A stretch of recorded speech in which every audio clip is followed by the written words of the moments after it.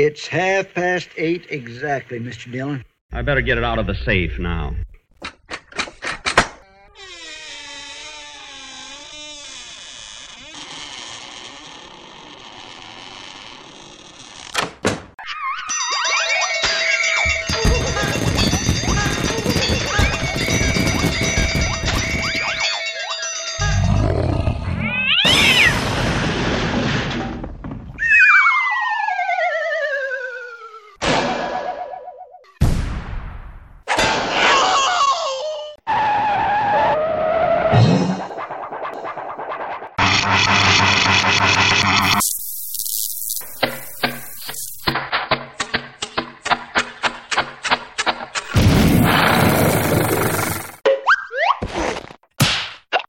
All right, let's go.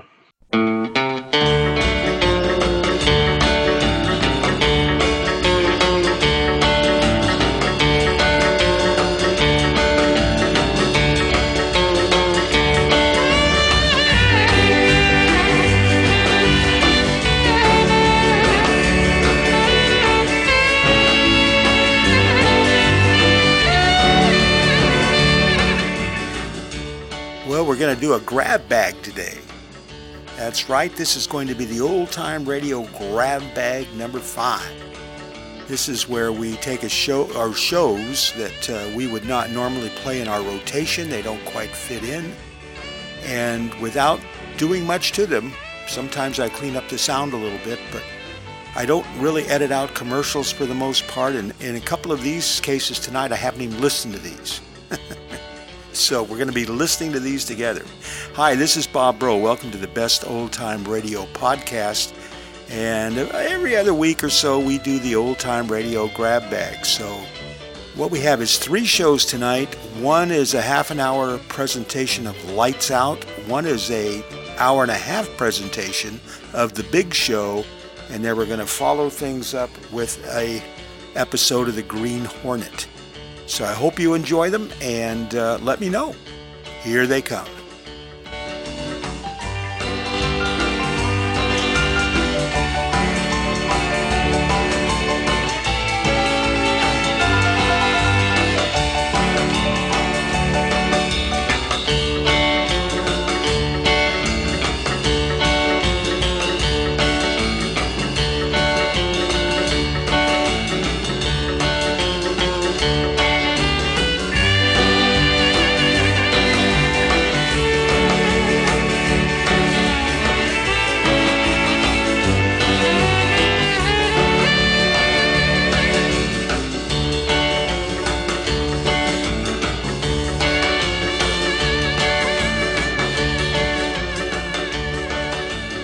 Starting things off with an episode of Lights Out, originally broadcast July 16th, 1947, and this one is featuring Boris Karloff.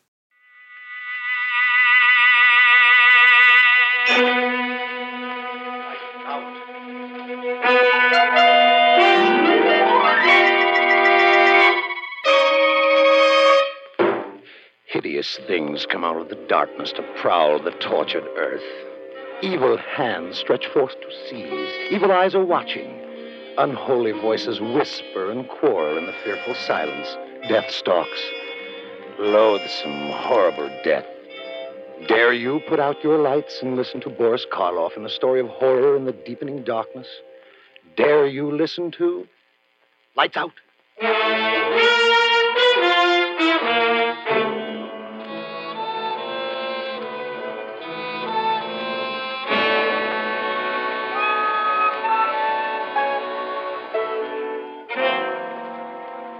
I'm glad you brought up the question of ethics, Ed. Sometimes I think science is too ethical. Stands in the way of research. I don't know, David. Take your work, for example. It's wonderful, but you have to be very cautious.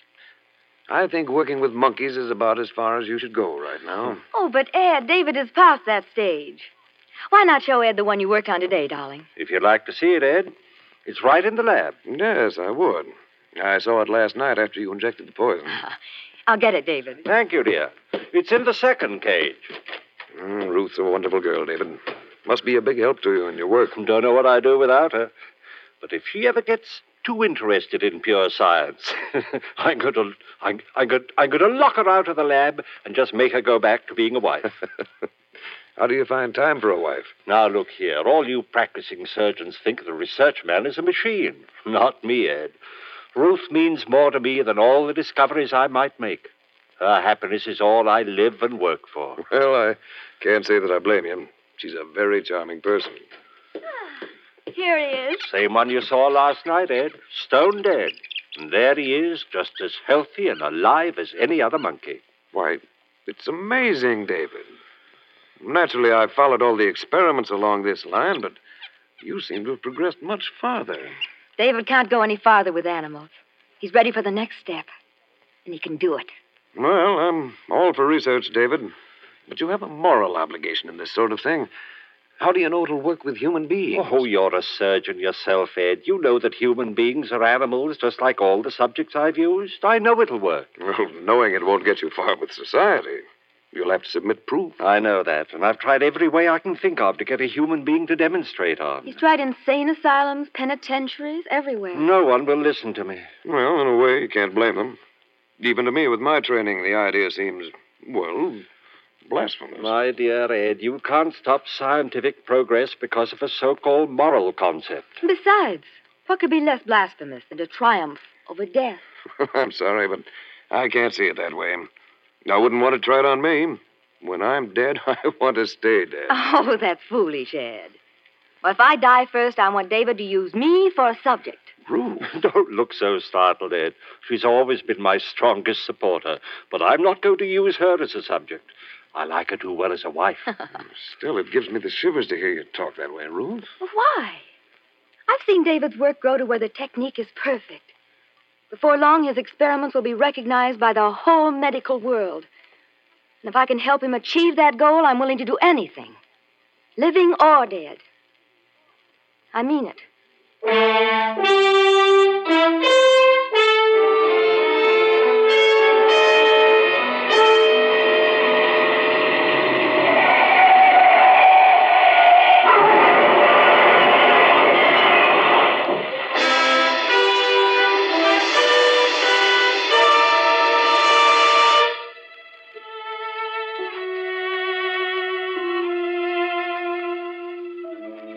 She said she wanted to do it, Ed, living or dead. David, you're surely not going to hold her to that. Not now. Of course I am. She meant it. But I called you over here tonight, Ed, because I need help. don't tell me that. That I want you to help me bring Ruth's... to bring her here? That's exactly what I mean. David. Will you help me? Or must I bribe some stranger? David, why don't you give this thing up? It's inhuman. Ed, if I succeed, I'll have Ruth back. Don't you see how much it means? Well, yes, if you're successful. Oh, I've no doubt about that. Look, I've got my laboratory records. 714 times I performed the experiment on guinea pigs, rabbits, monkeys. 714 times it's been successful. Don't you see? But, David, this is no laboratory experiment. Ruth was your wife. She is my wife. The only woman I ever loved. That's why I want to bring her back here and start her breathing and living again. There's an ugly name for what you're asking me to do, David. I know. Grave robbery. But there's a better name for it, Ed. Death robbery. We'll rob old man Death.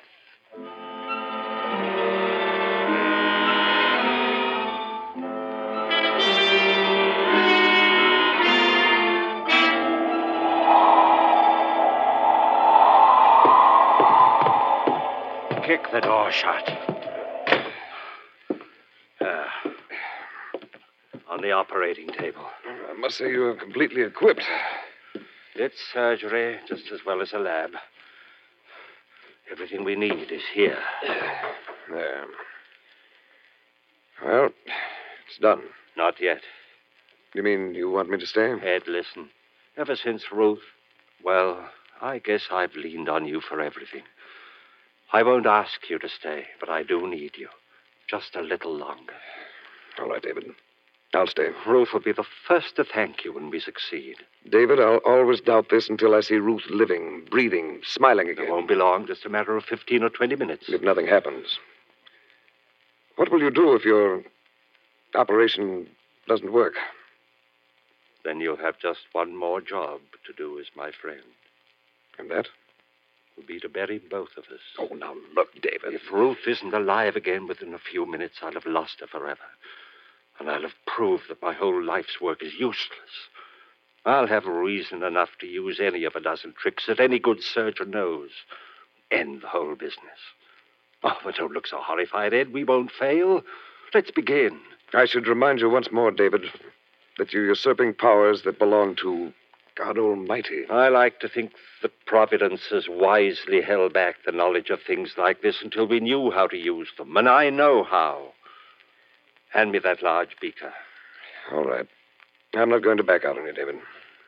What shall I do? Do. You'll work as you haven't worked in surgery before. Thank heavens I've got your skill on my side. Now then, first strap the sphygmomanometer on her arm. I just happened to think of something. Keep moving. This is all a matter of timing. Yeah, but, David... Here are your instruments. And I want the incision right here where I'm shaving the hair. Make a small incision just at the fontanelle while I prepare the solution. David, have you considered... Please, work fast. But, Dave... What? She was embalmed, you know. Of course I know that. I've something to replace the blood and counteract the fluid. It's ghastly. Finish the cut. I know what I'm doing. Well, that's all for the incision, but after all... Work nice. Now cut away the dura mater. Entirely? Leave the brain exposed? Yes, I'll fix that. I've done it 700-odd times. Well, this is no guinea pig or monkey. Well, I hardly need reminding. Sorry. What's that? A compound I've synthesized myself. What is it? I call it digamma-paradiamine. Oh, I know that isn't chemically correct, but it's as close as I can get to it. I knew that something like it must exist. It took 3 years to track it down. It took me that long to make the first drop of it. Oh, you know what you're doing, all right. Yes, I do. Now then, if you're finished, take the leads from that storage battery there and attach the positive to the silver plate on the shelf. Put that at her feet. I feel as if I were doing something unholy. Place the tip of the negative in the incision you made in the skull. Be sure the tip of the wire actually penetrates the pia mater. David, what if you bring her back? I will bring her back. But what if you bring her back and find she comes back without her soul? What? Her soul? Yes.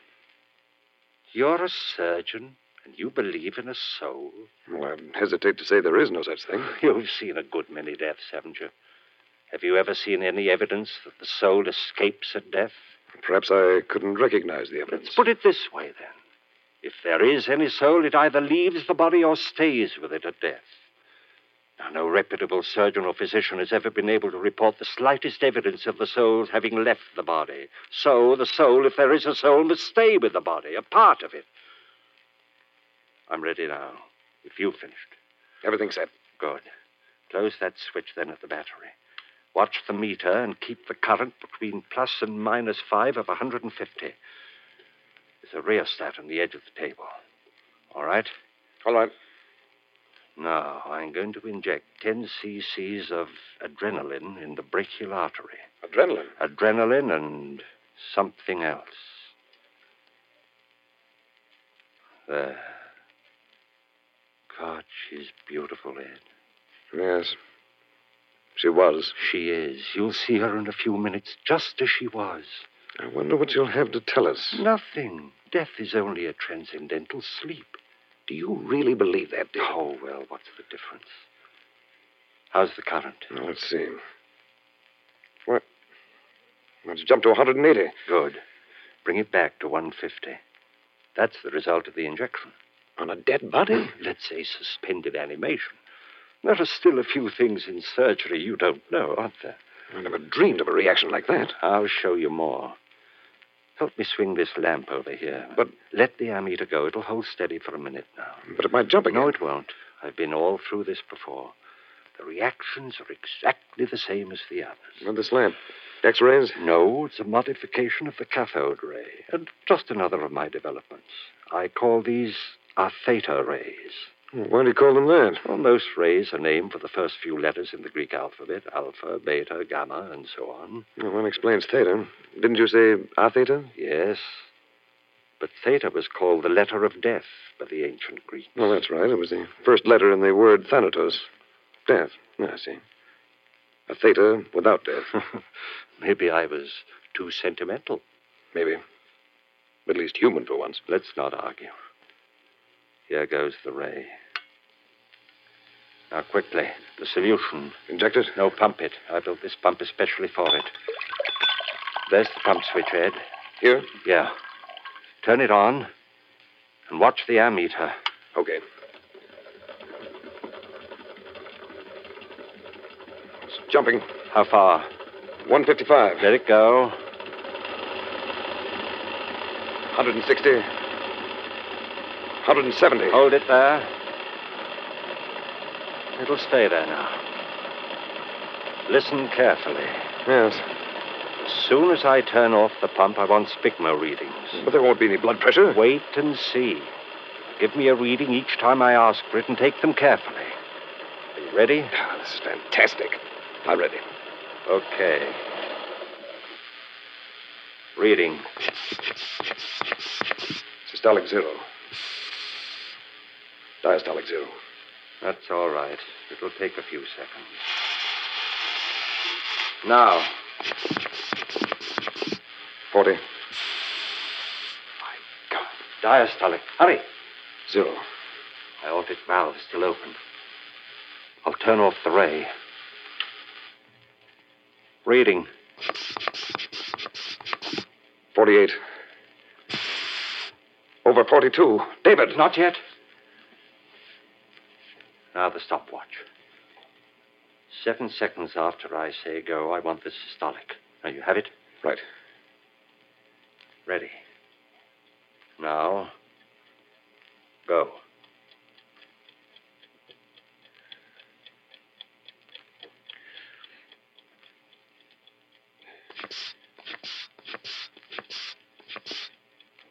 $60. Good. Just what it should be. Lord, look at my hand. I don't wonder. Ruth, darling, just a few more minutes. All right, Ed. Now the ray again. We'll know the answer very soon.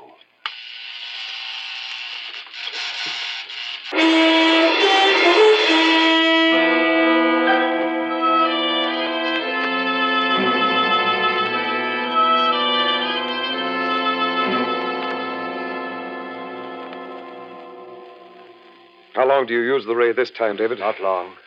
Give me a reading. 68. Over 67. Now. 70. Diastolic. 68. Now. David. 118. 76. Close. Now. 120. That's it. 80. The stethoscope. Quick. Here. Listen.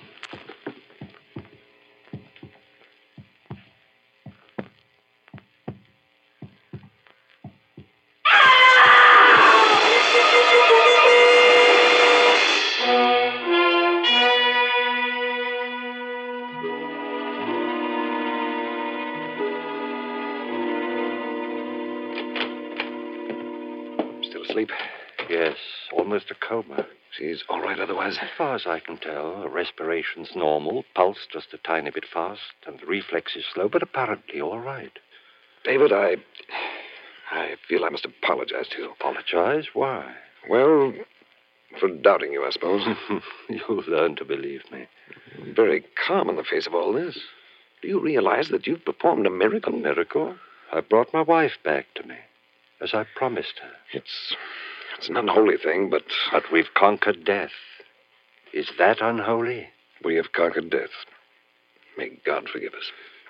She'll only wait now. How long has she been asleep? Let me see.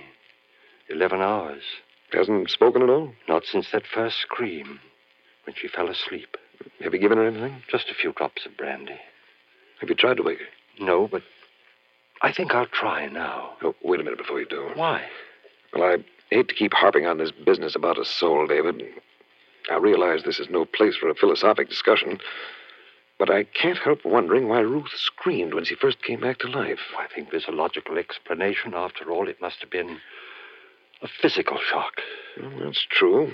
It must also be true that there was a great mental shock involved. I think that's why she screamed, and I'm wondering whether there's been a permanent effect on her mind.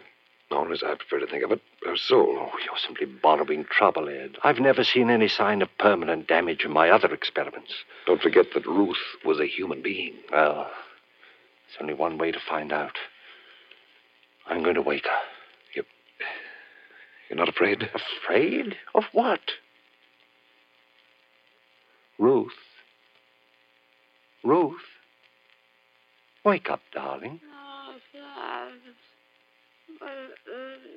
Ruth, dear, it's David speaking. Wake up, dearest. Ruth. Ruth. Look out! There, darling. No wonder it scared a poor girl. Ruth, it's David, dear. I kept my promise and you're alive again. Oh, you're all right, honey. It's David. You're... Ruth. Ruth. David, what's the matter? Good God, Ed, her mind. No, David. Her soul.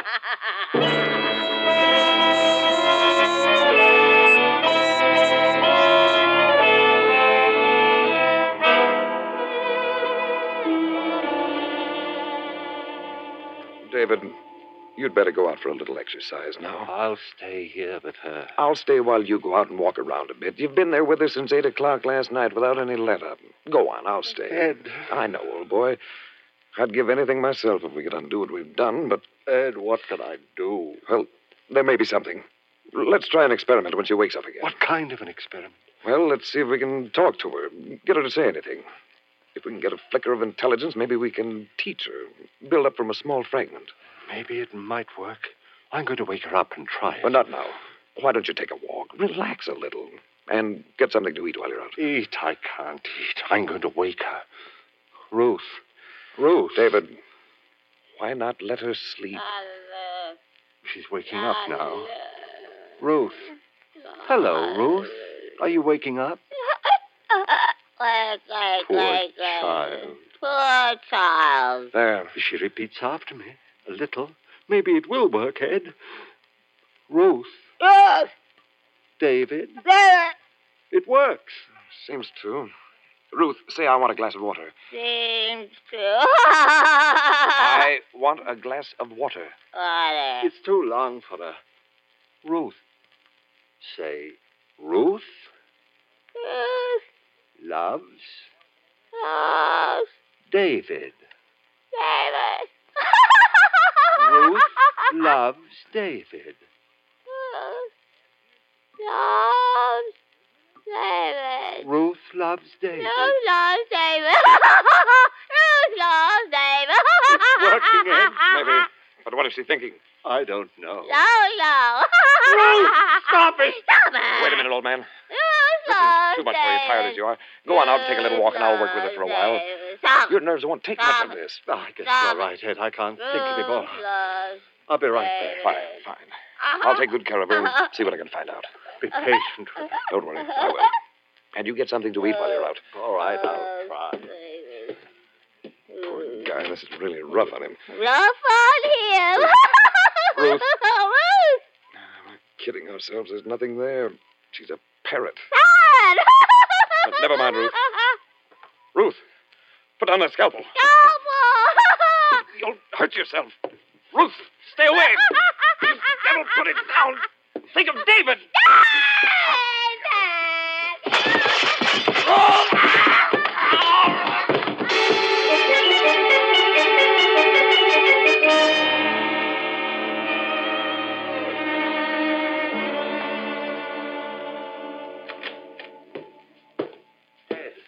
Ed. Here it is. Ed, for God's sake, what happened? Ruth. Scalpel. I'll get something and fix you right up. Wait. No use. Now, look. Doctor. Artery. No hope. Ed. All right, Doctor. Your diagnosis is correct. A minute or two left. Ruth's hiding. Watch out. No soul. She'll kill you, too. What have I done, Ed? Everything I've done is wrong. No. Wonderful technique, Doctor. Congratulations. What about soul? Ed. Ruth. She's somewhere in the house.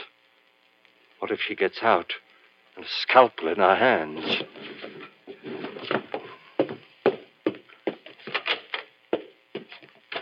There's been enough damage. Ruth! Ruth! Basement. I'd better take a gun.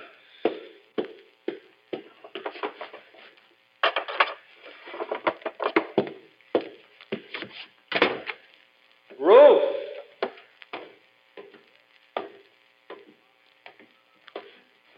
Ruth! Wish I had more light.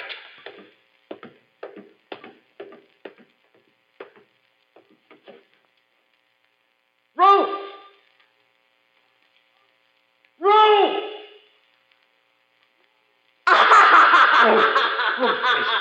Oh, listen. Ruth, now give me that scalpel. You'll hurt yourself. Ruth. Ruth, oh, David. Ruth, come back. Ruth, oh, David. Come back!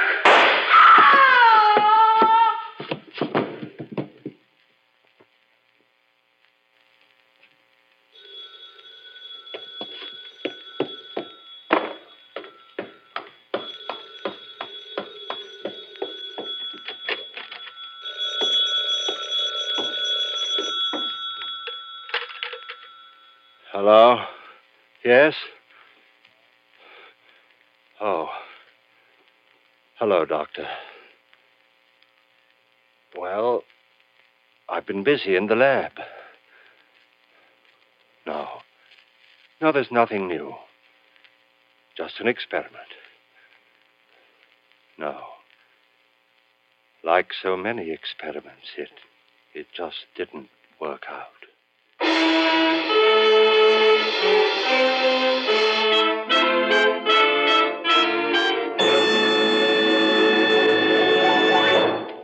Eversharp Schick has just presented Boris Karloff in the first of the new series of mystery and terror stories, Lights Out.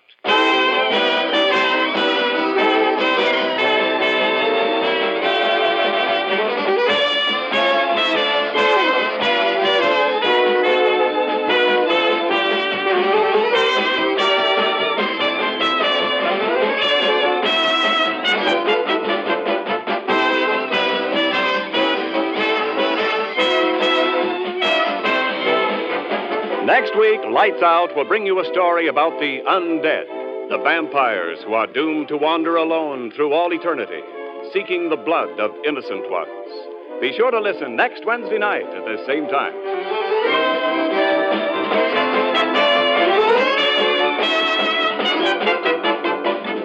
Lights Out is produced and directed by Bill Lawrence. The script is by Paul Pierce and Willis Cooper. This is Ken Niles speaking for Eversharp, manufacturers of Eversharp Schick Injector razors and blades, and famous Eversharp precision writing instruments. For birthdays, weddings, anniversaries, and business gifts, remember the best gift of all is an Eversharp CA pen. Buy yours tomorrow during the sensational Eversharp CA pen sale. Buy now and save as much as 60%. This is ABC, the American Broadcasting Company. That was Lights Out featuring Boris Karloff. It was originally broadcast July 16th, 1947. Now we're going to have a presentation of The Big Show. It was first heard on December the 3rd, 1950. Tallulah Bankhead, of course, was the host, and this one featured Fred Allen and Phil Silvers. You're about to be entertained by some of the biggest names in show business. For the next hour and 30 minutes, this program will present in person such bright stars as Fred Allen, Mindy Carson, Joan Davis, Douglas Fairbanks, Phil Silvers, the Sons of the Pioneers, Margaret Truman, Meredith Wilson. And my name, darlings, is Tallulah Bankhead.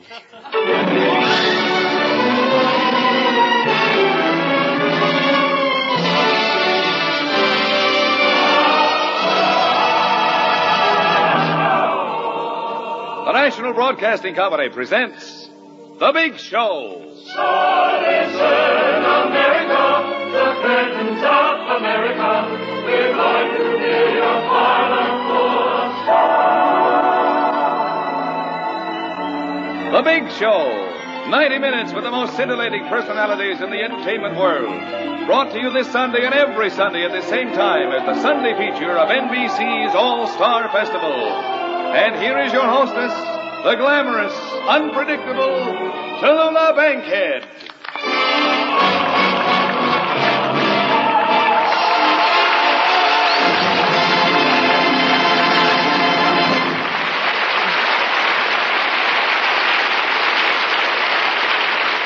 Well, darlings, we've been doing the big show now for a month of Sundays.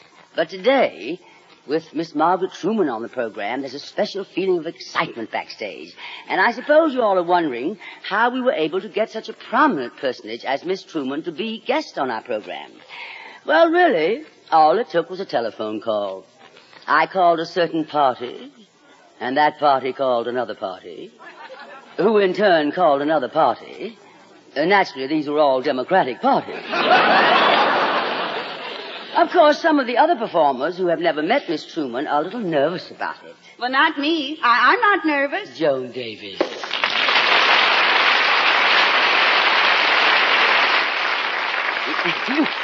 You say you're not nervous, Joan, about meeting Margaret Truman? Well, why be? I should.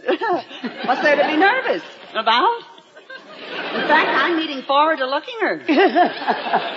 Oh, you're in great shape, darling. In fact, you're fabulous.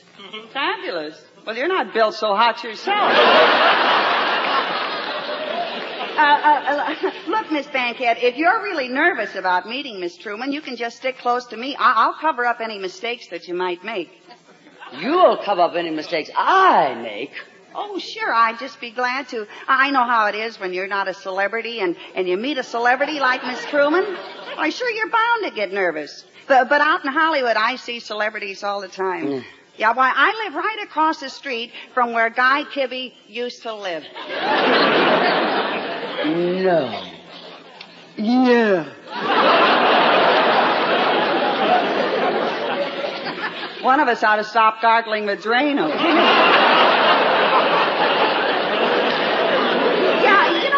A lot of celebrities, big names like that all around me. Darling, do you know the name I have made in the theater? Yeah, and they better not let me hear them saying it. My dear Joan. Oh, you don't have to thank me. I don't know why I beat my head against the wall talking to you. Well, maybe you're trying to get a shape you like. Look, Joan. We happen to have Margaret Truman on our show tonight, and I'd hope to start the show off on a high plane.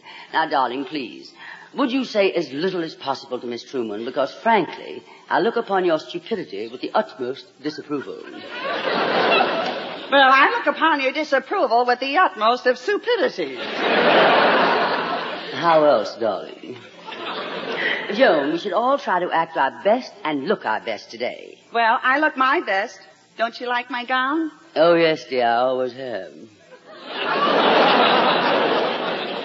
Well, I like the gown you're wearing, Tallulah. Thank you, Joan. You're pretty dressed up for a radio announcer.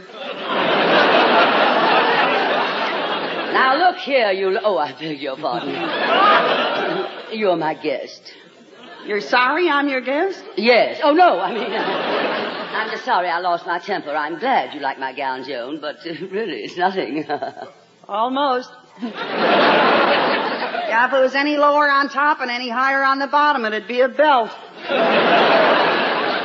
And I specifically asked them to send me Joan Davis, not Betty.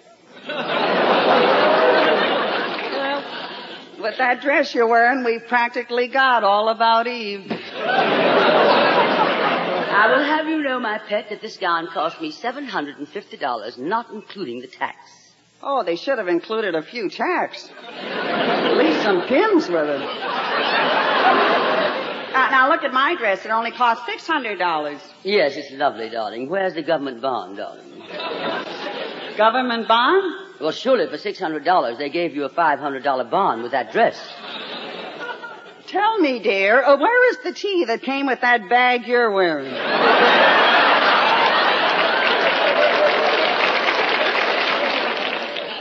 Bag? This is the finest satin. Well, if you ask me, it's too shiny. My new satin gown is shiny where?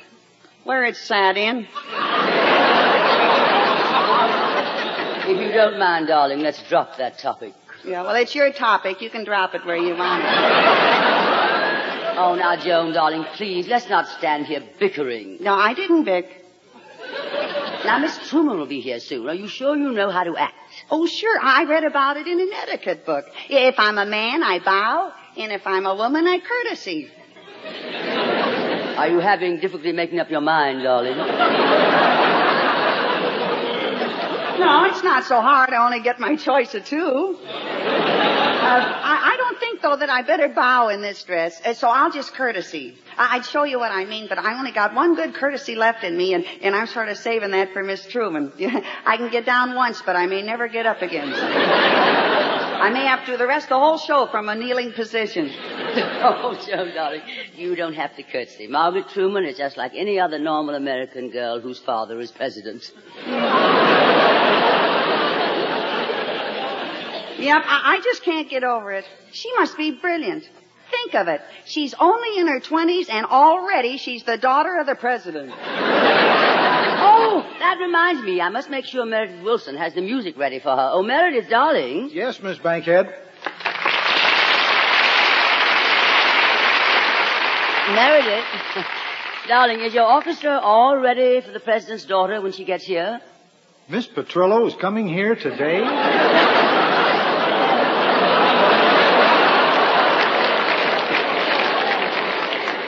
I happen to be talking about Margaret Truman, and if possible, I'd like to have your orchestra on their very best behavior. Oh, they will be. I had a little trouble with the cellist, but he finally took off his landing button. Well, have them play something. I want to make sure they're at least in tune. Have you got anything handy there, Meredith? Sure, I got a tune here called This Is It. Ladies and gentlemen, here's a bright novelty tune. Meredith Wilson and the Big Show Orchestra and Chorus in Meredith's latest song, This Is It.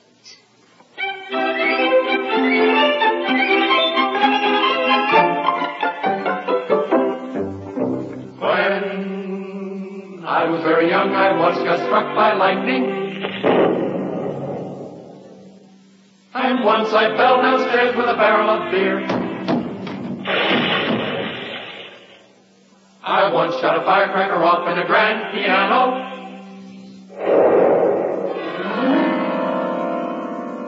But all that rattle and all that bang was just so much lemon meringue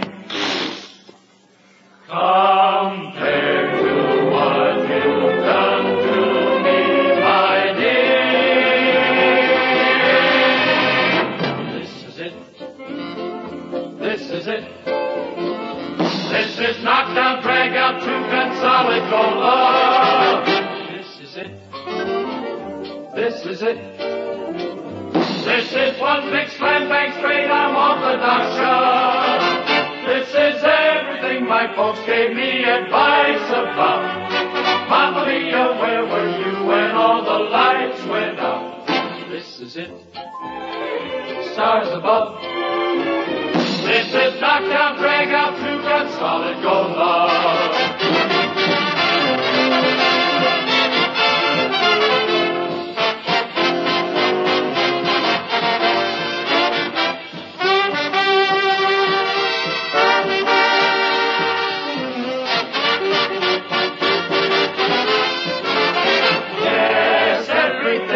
Folks gave me advice about. Mamma Mia, where were you when all the lights went out? This is it. stars above. This is knockdown, drag out, two-gun, solid gold love. This is it. Stars above. This is knockdown, drag out, two-gun, solid gold.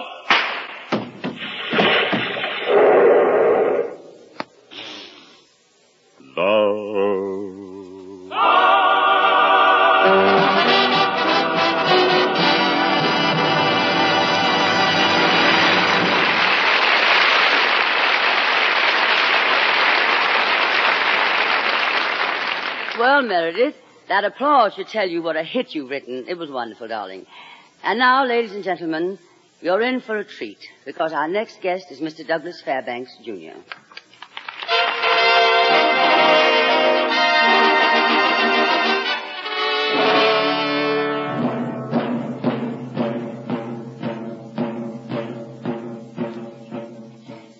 In these days of iron curtains, brutal tyrannies, mysterious disappearances, and sudden deaths, it is difficult for fiction to rival the terror and violence commonplace in the world today. It is a tribute to fine artistry in production, writing, and performance that a smash new film does succeed in bringing to life on the screen a hair-raising adventure that matches today's realities. We are privileged to bring you on the big show a portion of that picture. So here is its star, Mr. Douglas Fairbanks, Jr., in Columbia Pictures' fine new release, State Secret. My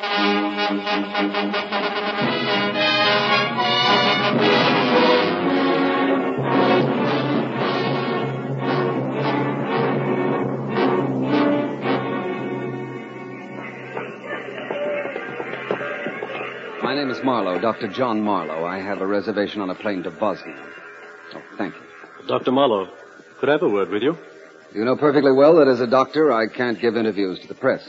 We understand you're flying over to Bosnia this morning to receive the Kepler Medal and to demonstrate your new technique in operation. Yes, that's right. Oh, what about the political angle? After all, you're an American. Your country's relations with Generalissimo Neva's government are, well, not exactly friendly. I am an American doctor living in London. I shall continue to be an American all the way. But first, I am a doctor and totally uninterested in politics. It seems to me that the Bosnian Congress of Science has made a gesture which places medicine above politics. I am just returning that gesture, that's all. Good morning, gentlemen. Attention, please. Flight 505 for Bosnia. Landing at gate 12. All aboard, please.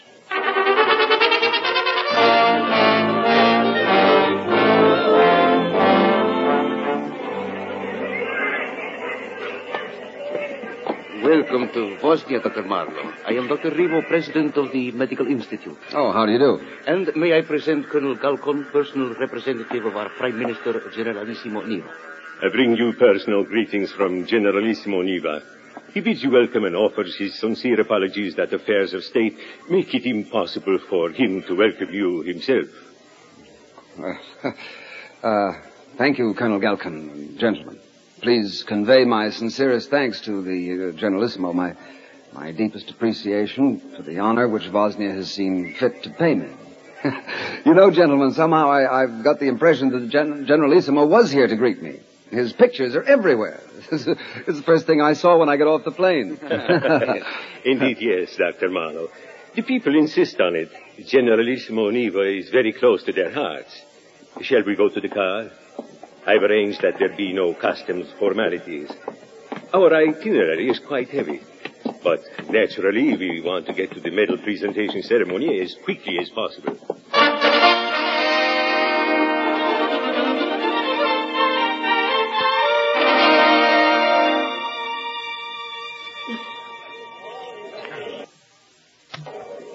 And now, Dr. Marlowe, it is my very great privilege as representative of our Prime Minister, Generalissimo Neva, to present to you the first American ever to receive it, the Kepler Gold Medal, in recognition of your outstanding contribution to science.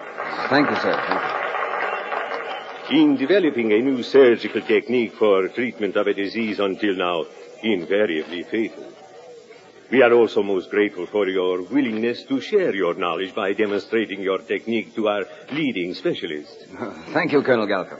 Also, we felt you'd like to demonstrate your operative technique to our surgeons as soon as possible. Oh, of course, gentlemen. The sooner the better. Good. I've arranged for the demonstration to be at my clinic, where we have an excellent new operating theater. Oh, that'll be fine. I've had the patient moved there. If you're willing, I'll order the car and escort at once. By all means. I hope you won't think we are rushing things, but since you insist on leaving tomorrow afternoon... I'm afraid I have no choice, Colonel Galcon. I have appointments. But you will go back to London with a horribly antiseptic impression of us. No. Can't I persuade you to join my party later on a tour of our more decadent nightclubs? Well, I'd like to, but I'll need sleep tonight. It's shameful. We are exploiting you. But as we are unlikely to meet again, I'll say goodbye. Goodbye, Colonel Galcon, and thank you. The car is waiting, Dr. Marlowe. I'm ready, Dr. Revo. Oh, I can't very well walk out of here wearing this medal, can I? I'd look a little ostentatious. Besides, it's quite heavy. Solid gold, as is the box. Is that so? But permit me, I'll place it in its case and guard it carefully until we return from the clinic. Oh, good. Now, about this patient. Can you tell me something of the history? I have everything here. You can go over the records in the car. Oh, very thorough. Tell me, who is the patient? A middle-aged man. The name? Well, does it matter? This way, Dr. Marlowe.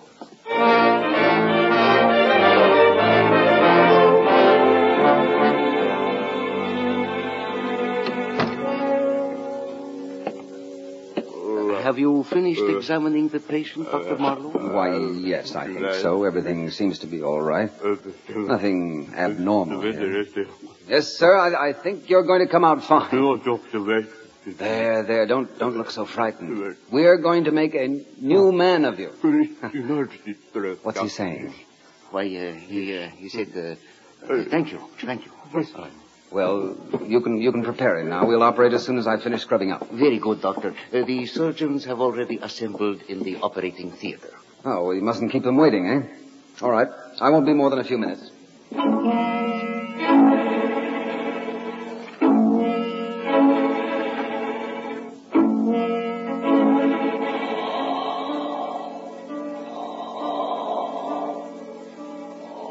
I usually prefer a paramedian incision in these cases, gentlemen. Though I've done a few with a Koch's incision. Sponge, please. I said sponge. Thank you. If the others in the operating theater to see this, you doctors here in the operating room better stand back from the table. Please. Very well, we'll continue. It is essential that the trauma of the blood vessels be reduced to a minimum by exercising great care in their handling in view of the danger of post-operative thrombosis. I've asked you gentlemen not to crowd me. Will you kindly step back? Scalpel. I said scalpel. What's the matter with you people? What's wrong here? The patient? Pulse. Risen slightly. Color? Good. Quite good, Doctor. There's too much tension here. Too much fumbling. Obvious, too, that half of you standing in this operating room are not doctors at all. Take off that patient's mask. Dr. Marlowe, I beg of you... Take off that anesthetic mask. I want to see the patient's face. But please, Doctor... Take your hand off my arm, Dr. Revo. Remove that mask. This is not the man I examined before. This man is the man on the posters. This man is Generalissimo Neva, the dictator of Bosnia. Continue the operation, Dr. Marlowe? Of course. What kind of a doctor do you think I am? Scalpel. Look lively now. Clamps.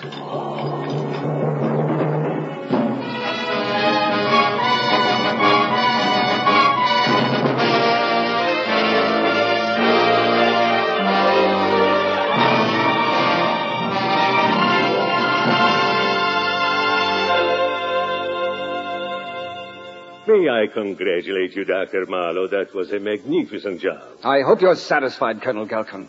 If I hadn't betrayed myself by yielding to an impulse and crowding you in the operating room, you would not have noticed me, not recognized me, not become suspicious, not discovered who your patient really was. But it is too late for that, is it not? Much too late. I expected to be treated according to elementary civilized standards of behavior. Obviously, I was mistaken. I can only beg your pardon. I'm not interested. This has been a gross abuse of confidence. I accept full responsibility. I should like a car to take me back immediately. Will the patient recover? You had better ask General Neva. His guess is as good as mine. How long will it be before he is out of danger? What's that got to do with it? You're going to explain this to Washington and London. Would you say 10 days should tell whether or not the operation was successful? About that? Just a moment, Dr. Marlowe. I don't think you can leave just yet. Oh, yes, I'm leaving, Colonel Galkin. But you haven't heard the last of this, I can promise you. I said I don't think you can leave, Dr. Marlowe. If you try to... Oh. That's better, Doctor. Just bow to the inevitable.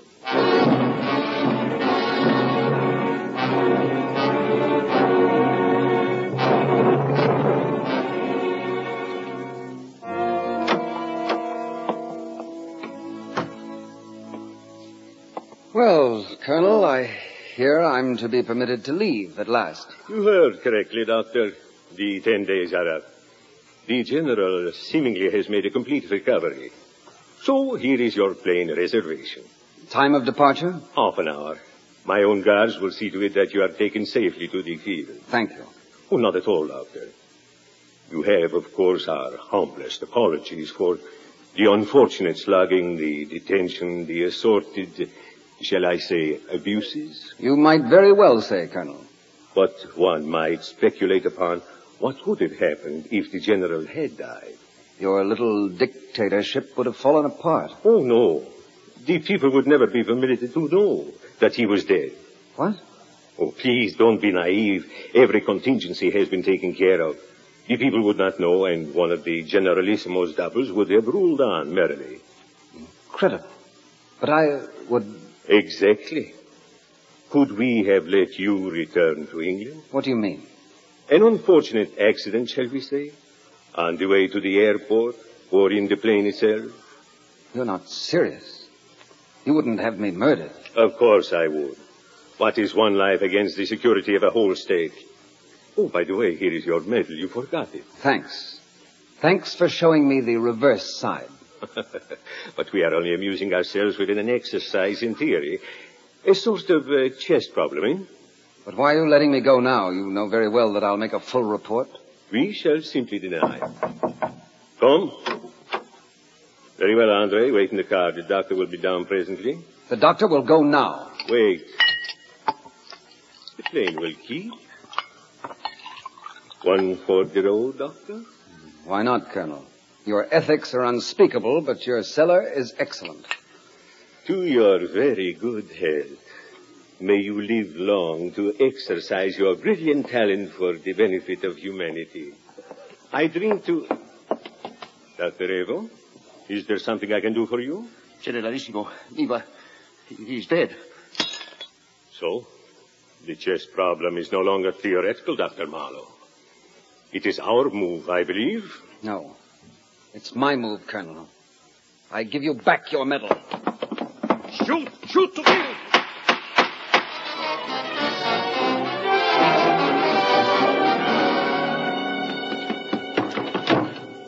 The airport, Andre, and fast.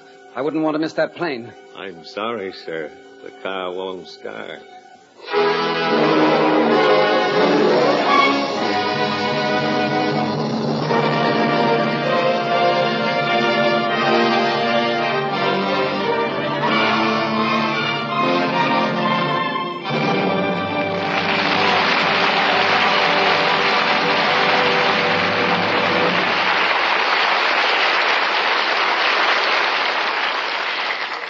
Douglas Fairbanks, your usual polished performance.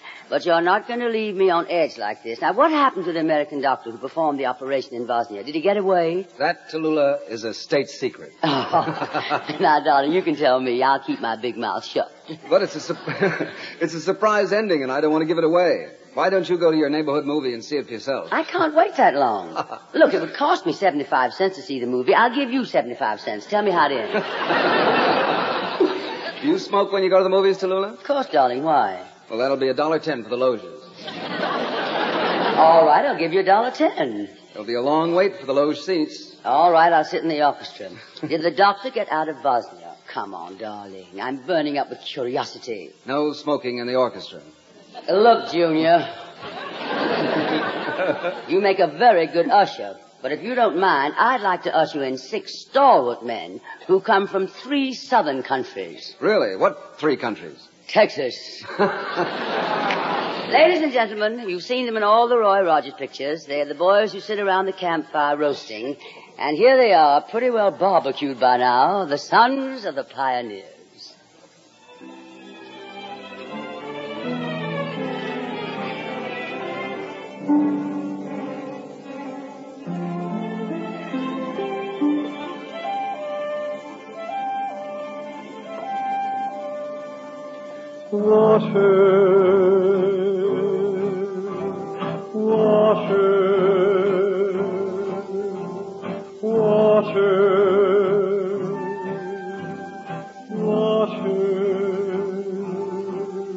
All day I faced a barren waste without the taste of water.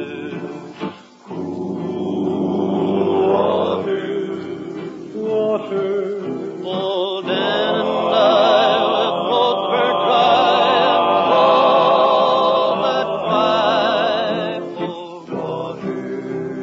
water. Clear water. Dan, don't you listen to him, Dan, he's a devil, not a man. He spreads a burning sand with water.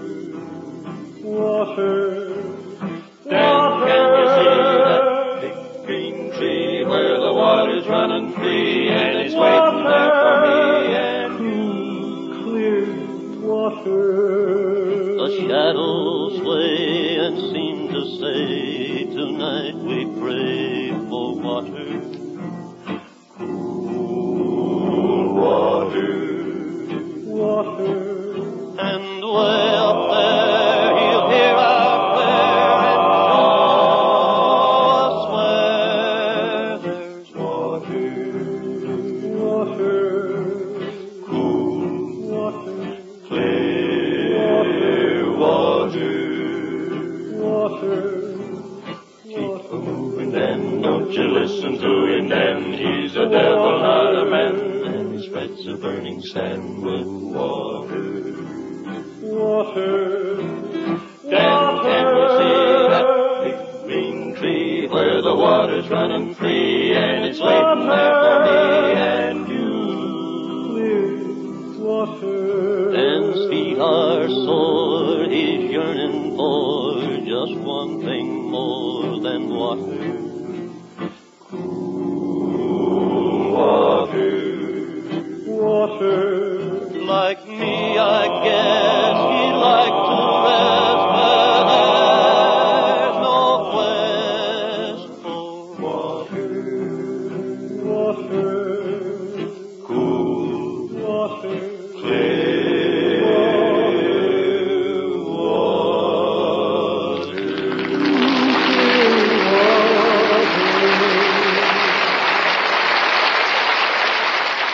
Gentlemen, that was divine. I'd like to meet every one of you. What are your names, darlings? Tex is 4. And you? Tex Ferryman. You? Tex Fisher. And go on. Tex Curtis. And yours? Tex Farr. And finally? Tex Doss. Where do you boys hail from? Oklahoma. Well, something tells me I might as well take this time to bring my chimes. This is NBC, the National Broadcasting Company.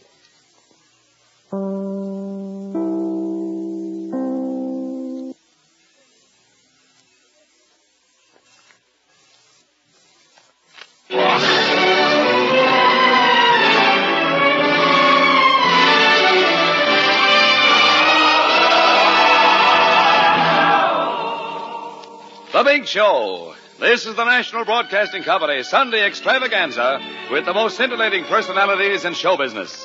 This portion of the program is the Sunday feature of NBC's All-Star Festival of Comedy, Music, Drama, and Mystery, brought to you by the makers of Anacin for fast relief from pain of headache, neuritis, and neuralgia. By your local Ford dealer, who is now displaying the new 1951 Ford, the car that's built for the years ahead. By RCA Victor, world leader in radio, first in recorded music, first in television. And by Chesterfield, the cigarette that gives you mildness, plus no unpleasant aftertaste. The big stars in this program are Fred Allen, Mindy Carson, Joan Davis, Douglas Fairbanks Jr., Phil Silvers, the Sons of the Pioneers, Margaret Truman, Meredith Wilson, and the Big Show Orchestra and Chorus. And every week, your hostess, the glamorous, unpredictable Tallulah Bankhead.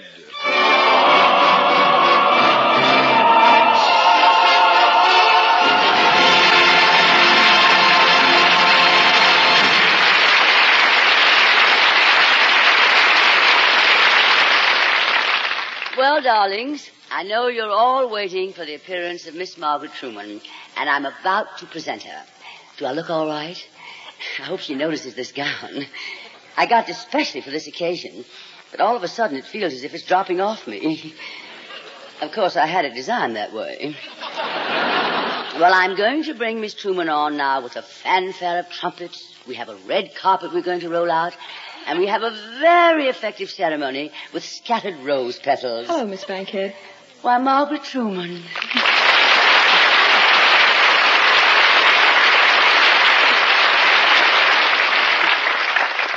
Miss Truman, you should have waited for a fanfare and rose petals. And we were even going to roll out a red carpet for you to stand on as part of the ceremony. Oh, you know I don't like to stand on ceremony. Darling... The first line and already a joke. I am the MC, remember, Miss Truman.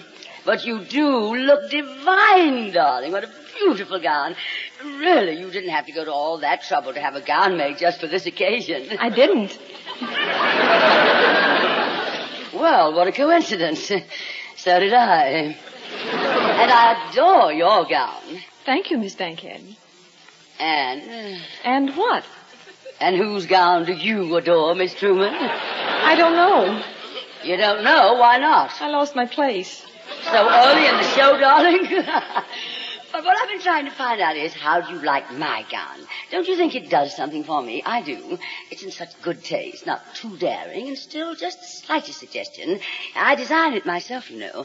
I designed the clothes for all my plays, and they always cause so much comment, just as this little gown has caused. Don't you think it's sweet, Miss Truman? I do, don't you? Yes. Oh, it's so kind. So kind of you to say so many nice things about my dress. If I do say so myself. And I think I did. Thank you, Miss Truman. You're welcome, Miss Bankhead. Now, how are things, Miss Truman? How's everyone at home? Fine. And how are the Blairs? The Blairs? Well, yes, darling. Didn't I read somewhere that you were staying with the Blairs while they're repapering your house or something? Yes, we lost our place temporarily. Again, darling, we're on page 29. Oh, your place. Oh, I see, darling. I didn't understand. I'm sorry. Is there anyone at home listening to our program?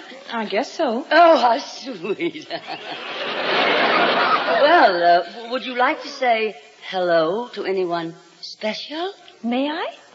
Oh, please do, darling. What a scoop. Go right ahead, Miss Truman. All right. Hello, Margaret.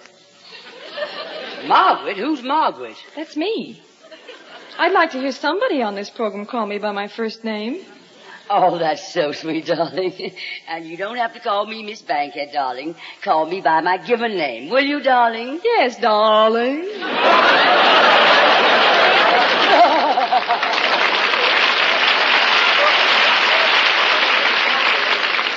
The child's getting all the laughs. And now, Margaret, I want you to meet some of the other members of our cast. That's Phil. Will you come here a minute, Phil Silvers?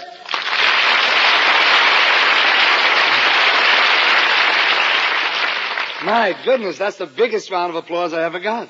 No wonder they call it the Big Show. Of course, the applause card they hold up here is much bigger than on any other show.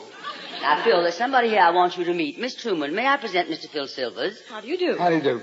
I was on a show once where they held up the applause card upside down.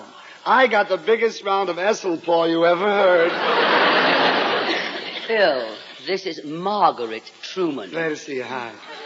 Yeah, you get the gag? Esselpaw, applause spelled backwards. Funny. All right. ESU, it's a pretty good job. Phil, Miss Truman. Dear, Miss Truman is the daughter of the president. Yeah, we just met. Nice kid. Hi. Daughter of the president of NBC? Look, honey, I got a wonderful idea for a radio show. I come on and I say, hello again, this is Phil Silvers. Phil, Miss Truman is from Washington. Yeah? Hey, I'm a big hit in Washington, especially in Seattle. Did you ever play any of the nightclubs in Seattle? No, I never have. What's the bit? What's the routine? What are you going to do on this show? Phil, Miss Truman was kind enough to accept our invitation to sing on this program. Oh, vocalist. Miss Truman. Oh, I should have known. Say, you're not Harry James's vocalist, are you? No, I've never had the pleasure. Besides, I sing classical and semi-classical, long hair. Oh, well, how do you do with that kind of stuff? Fairly well, thank you. Not too good, huh? Listen, I happen to know all about singing. You gotta sell the stuff. Let me hear you make with the pipes. How about trees? Now? Yeah, just a few bars. You know how it goes. I think that I shall never see a poem lovely as a tree, whatever that means. Okay, take it. I think that I shall never see. I think that I shall never see. No, you're not selling it, kid. Look, you gotta sock it over. You gotta get it across. I'll show you. I think that I shall never see.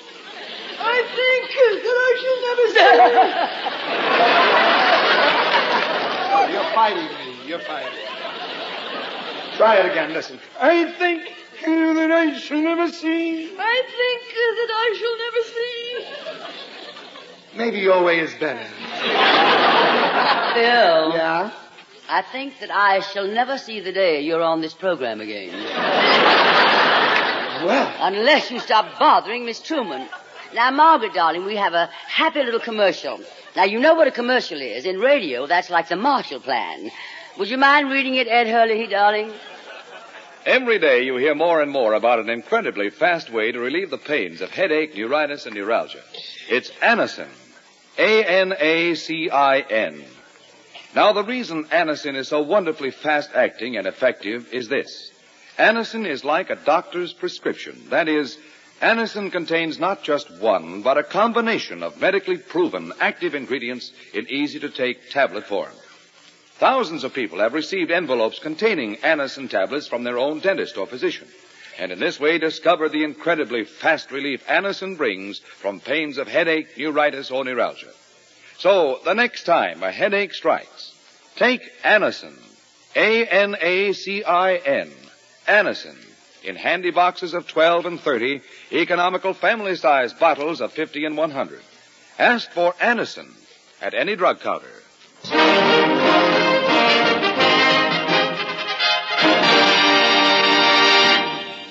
I think that I shall never see. Oh, Jim, dear, I loved you in the springtime. Margaret, I want you to meet somebody else.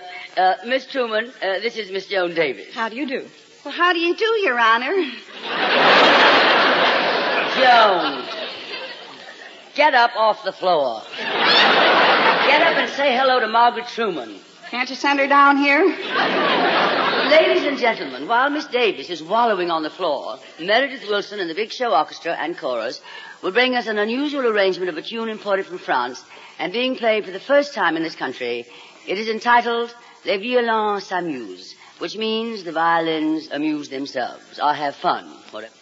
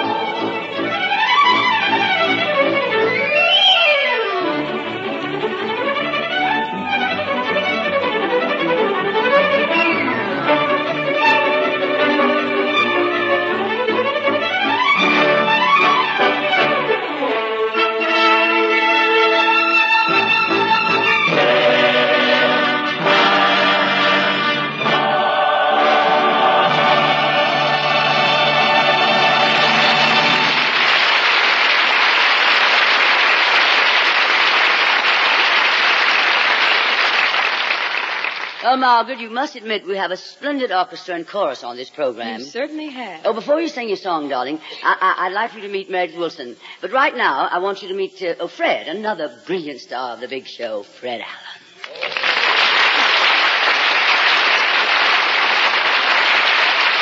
Miss Truman, may I present Mr. Allen? How do you do, Mr. Allen? Well, how do you do? It's certainly a pleasure, but please don't call me Mr. Allen. Call me by my given name. All right, darling.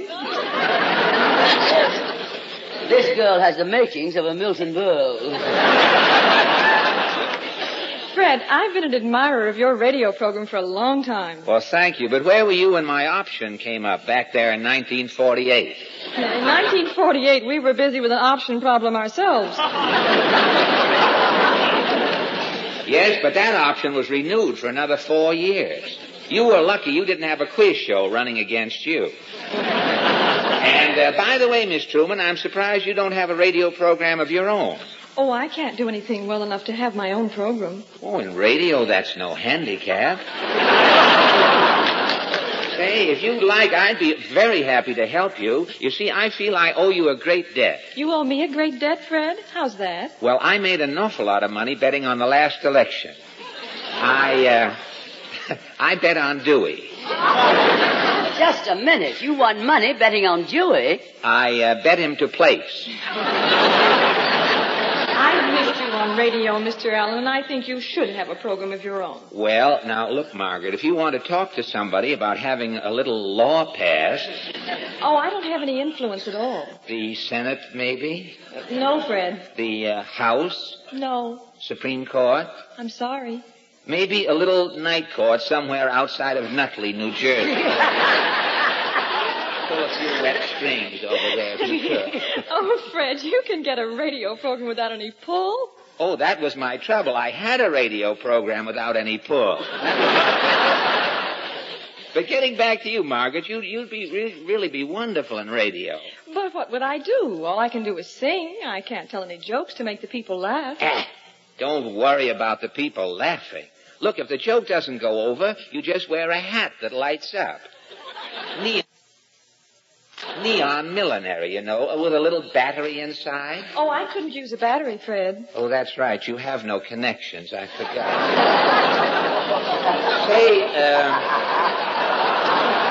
Say, this might be an idea, Margaret. Now, how about doing a big variety show, about an hour-and-a-half program, and get the biggest names in show business? Why, you could be the mistress of ceremonies. Just a moment. That's my program. I don't mind standing here without any lines, but I simply refuse to stand here without a program. Oh, don't worry, Tallulah. I wouldn't dream of doing a program like that. And why not, darling? Well, I don't think I'm old enough. What? I mean, I'm not experienced enough. Well, look, with no experience, then, Margaret, you ought to be in television.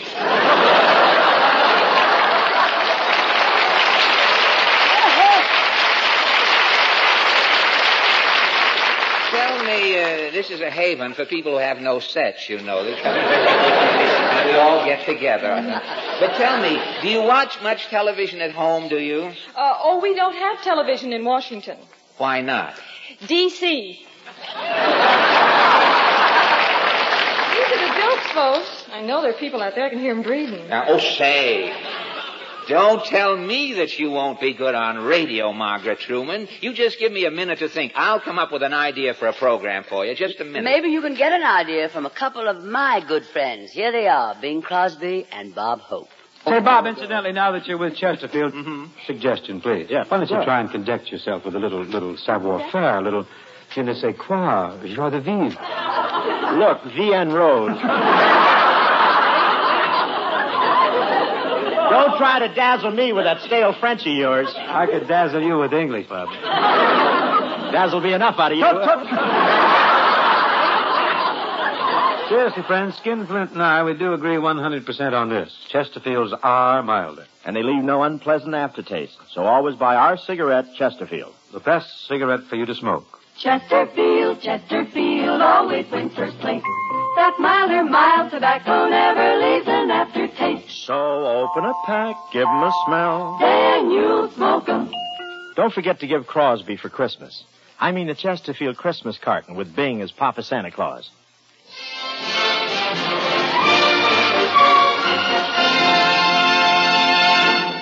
And now, ladies and gentlemen... Say, pardon me just a second, Toulouse. Say, I think I have it, Margaret. A great idea for a program. Now, the first thing you need, of course, is a singer. I beg your pardon. Oh, I'm sorry. I didn't mean it that way. I mean a popular singer. I beg your pardon. No, I mean an unpopular singer. No, what I really mean is a singer like Mindy Carson. Mindy, will you step over here, please?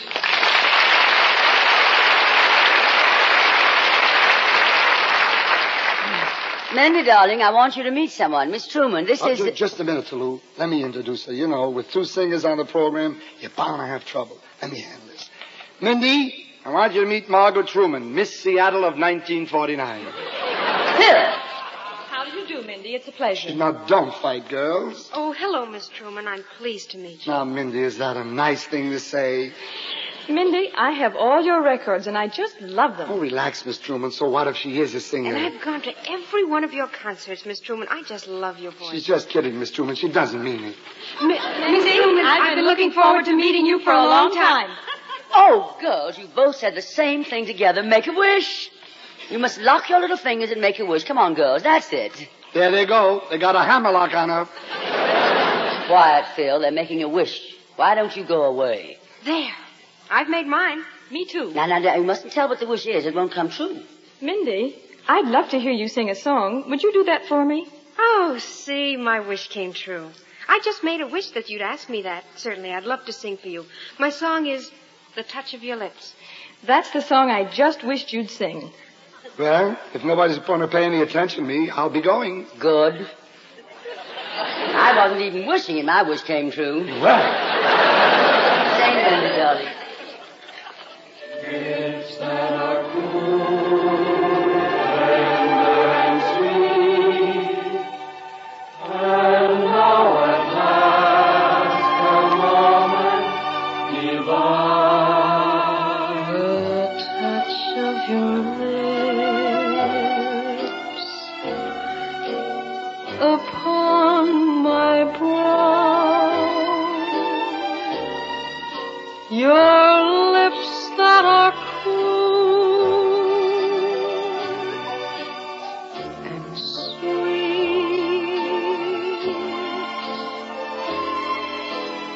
such tenderness lies in their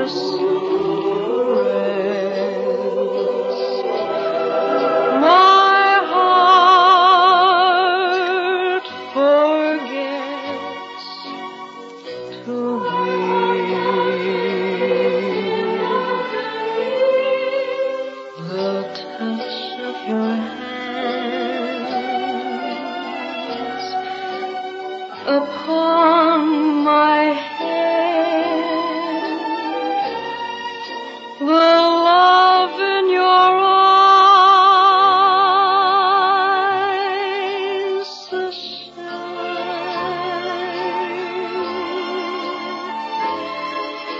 And now at last the moment divine,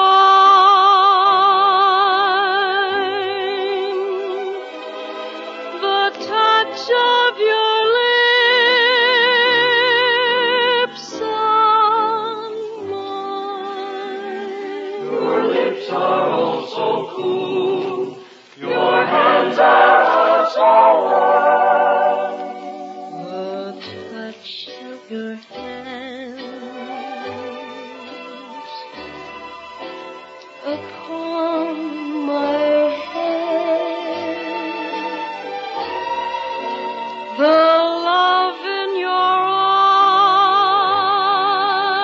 eyes so shine.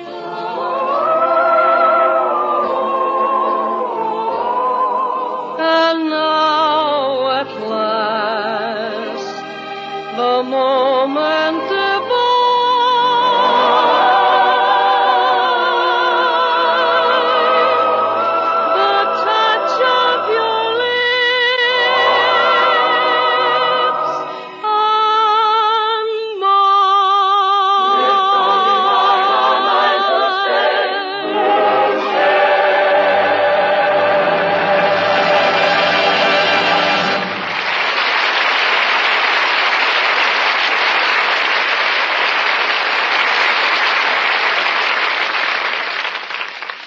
Ladies and gentlemen, America's newest car, the fine new Ford for 1951, is now on display at your neighborhood Ford dealers. And when you see it, you'll find that inside and out, in every detail of design and construction, the 1951 Ford reflects true fine car quality. And in addition, it offers 43 look-ahead features designed to keep the 51 Ford young in appearance and young in performance. For example, there's Ford's smart luxury lounge interiors with their exclusive color-harmonized Ford-Craft fabrics. There's the new automatic ride control that automatically adjusts spring reaction to the type of road to give you a level ride, an easy ride. And there's the automatic mileage maker that lets you get the last mile out of every gallon of gasoline for utmost economy. Visit your Ford dealer soon and see the 1951 Ford yourself. You'll agree you can pay more, but you can't buy better.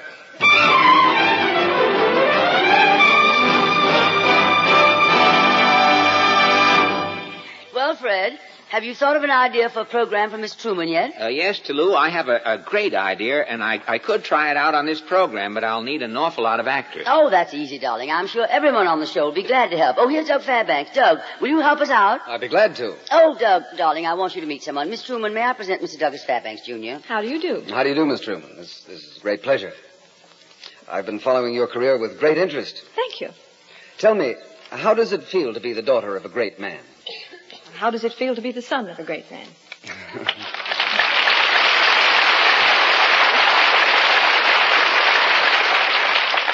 Very well put, darling. Now we'll get the rest of the cast. Joan Davis, don't you think it's time you got up off that floor, darling? Well,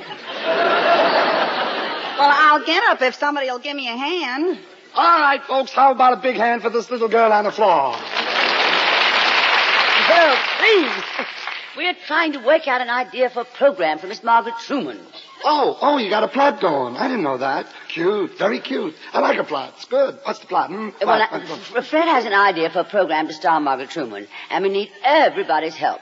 Mindy, you'll help out, won't you? Oh, sure. What do I have to do? Well, Fred's going to tell us all about that in just a minute. But first, of course, I'll start the program off by ringing my chimes like this. This is NBC, the National Broadcasting Company.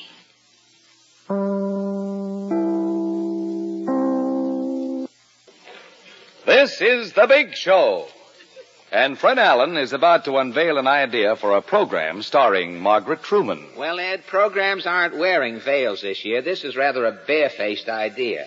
But I think Miss Truman should be presented on a discussion program where she meets many dignitaries and discusses world's problems. How does that strike you, Margaret? Well, I don't know. Oh, darling, it'll be just the thing for you, Yes. a hostess on a discussion program, and I'll be right here at your side to show you what to do. Well, Fred, how do we begin? Well, it would help a lot to Lou if we could begin with a sponsor. Oh, yes, Margaret, you must have a sponsor.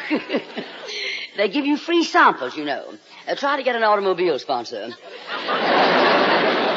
I once had an automobile sponsor. I got more transmission belts. And they look well on you, too.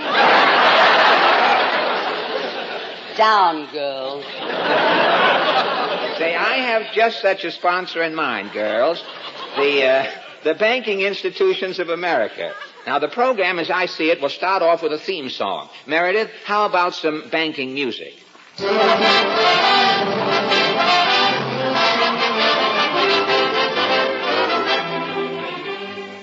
Good afternoon, ladies and gentlemen. This is the Margaret Truman program, brought to you by the Banking Institutions of America. Friends, visit your friendly neighborhood bank. Browse around. Get acquainted with money. When you're in Washington, D.C., visit our factory where money is made. Ask for a sample. Taste it. Bite into a crisp new dollar bill. Notice that fresh mint flavor. It's rich. It's green. It's tender. It's legal tender. And now we present the star of our show, Miss Margaret Truman. Hello again. This is Margaret Truman. Thank you, Miss Truman. And now back to our sponsor. Men, banks offer opportunities for rapid advancement. Mr. Phil S. of No Trump, Idaho, has this to say. I started working at a bank 6 months ago. I didn't know a thing about banking. Now I'm first vice president. And when my father absconds, I'll be president of the bank. The banking institutions of America have a vault to suit your every need. Mr. Douglas F. of Silly Putty, North Dakota, writes, I've been married 10 years, and for 10 years, my wife and I each saved money in a vault. And every year on our wedding anniversary, we buy each other a gift out of the money we've saved. We call them our anniversary vaults.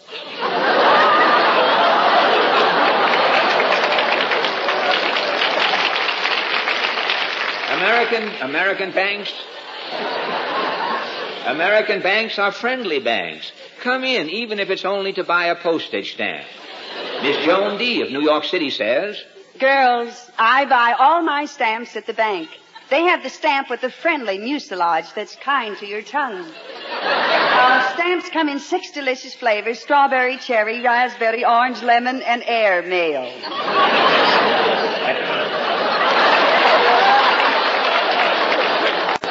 Attention housewives, don't experiment making your own money. Use genuine United States money. It will save you time, possibly 20 years to life. A Miss T. Bankhead, part-time debutante of Montgomery, Alabama.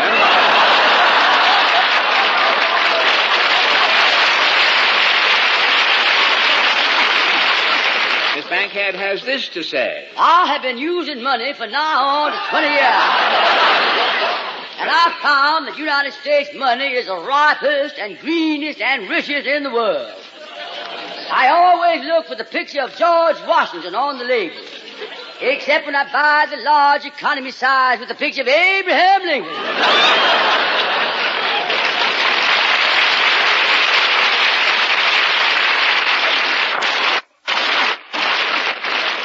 Miss Bankhead has this to say. I have been using money for now on to 20 years. And I found that United States money is the ripest and greenest and richest in the world. I always look for the picture of George Washington on the label, except when I buy the large economy size with the picture of Abraham Lincoln.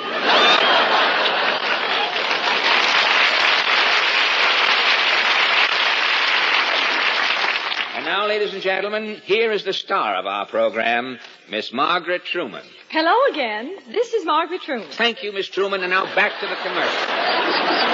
And for this show, I gave up the Army-Navy game.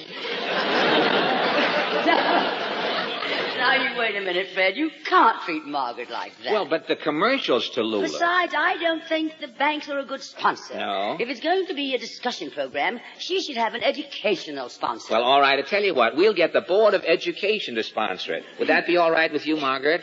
Well, anything is all right as long as I get to say something besides hello again. Oh, ad-libbing already, hey? Well, now, she's right, Fred, and I think to start her program off, she should sing a song. How about it, Margaret? I'll be glad to. Well, do it now, darling. What are you going to sing, darling? I'd like to sing Dr. Frank Black's arrangement of David Popper's Gavotte. Whenever you're ready, Mr. Wilson.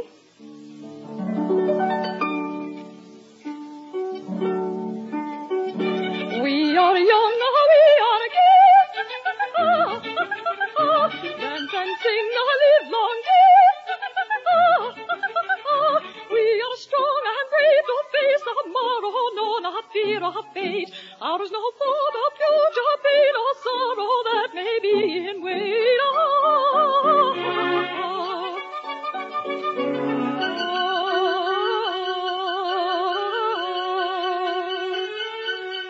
What if youth last not always? We will dance while yet we may. While yet we may.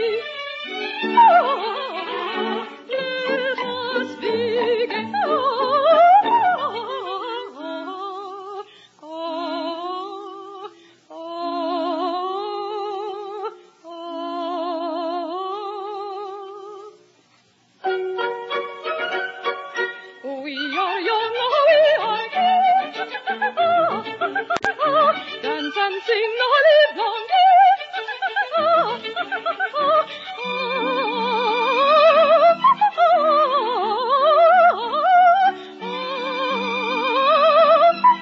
We are gay. We are gay.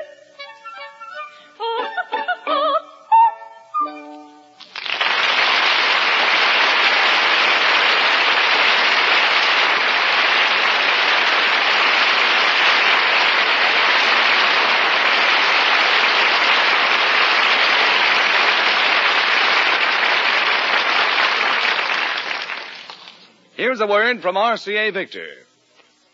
This year, on the night before Christmas, most American children and most American grown-ups, too, will nestle snug in their beds while visions of television sets dance in their heads.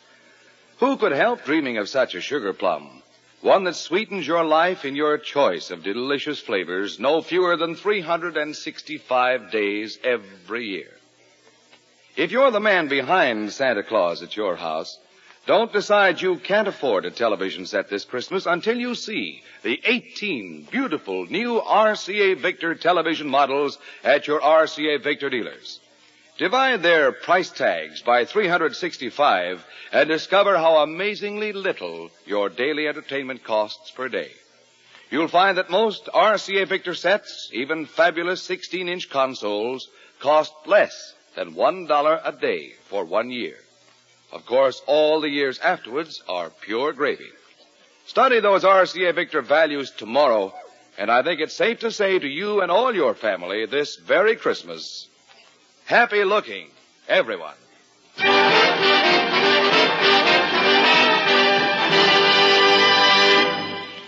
Margaret, darling, that song you sang a moment ago was as delightful and gracious as you are. Bless Thank you. you, Toulouse. Hey, Miss Truman, I didn't know you sang like that.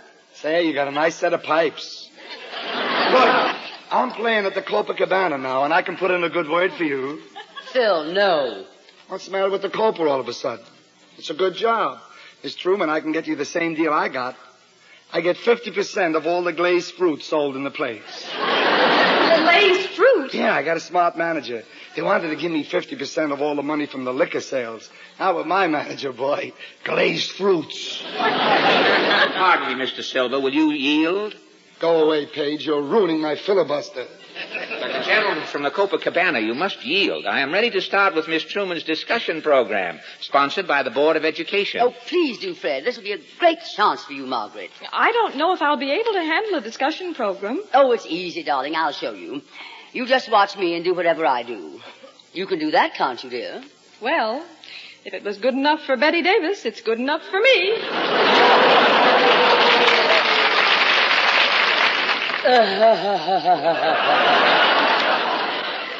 Isn't she sweet? Go on, Fred, on with the program. Well, after Margaret finishes her song, we have a commercial, something like this. This program is brought to you each week by the Board of Education and by the thousands of wonderful school teachers barely living in your community.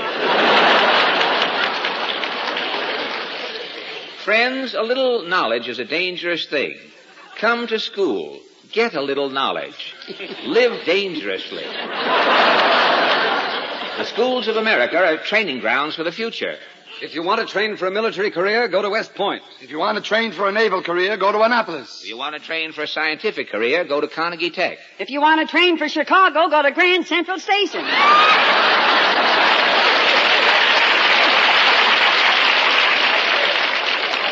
And now back to our discussion program and Miss Margaret Truman. Good evening, everyone. No, darling. This is an afternoon show. Good afternoon, everyone. No, darling. Not everyone. It's good afternoon, darlings. I'll show you. This is murder, isn't it? Now, listen to this. Here's what you do, darling. Welcome to our discussion program. And we have many dignitaries with us this afternoon who wish to discuss that problem on this open forum. You see, darling, it's very easy. Thank you, Tallulah. Good afternoon, darlings. No, darling, you don't have to do that. I've already done it. I should have made a deal for the glazed fruit. Now you should talk to the first dignitary whose problem you're going to discuss. Our first dignitary No, that's not quite right, darling. I'll show you. I'm from Missouri, but you don't have to show me that much.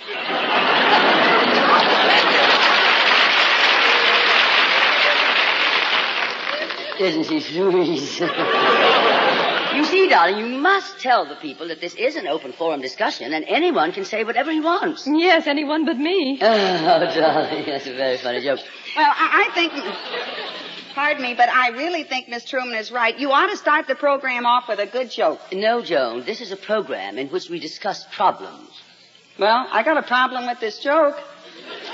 You see, I've been telling this joke for a long time, and everybody's been taking it from me and telling it in different ways. And I want to know how I can stop them. Well, now, that's a legitimate problem. Tell your joke, Joan. Well, it's the story of a man who went into a grocery store and said, "How much are your tomatoes?"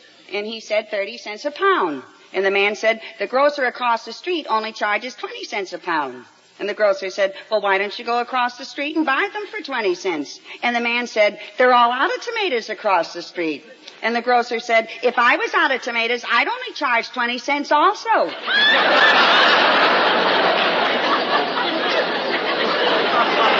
have I got a problem, huh?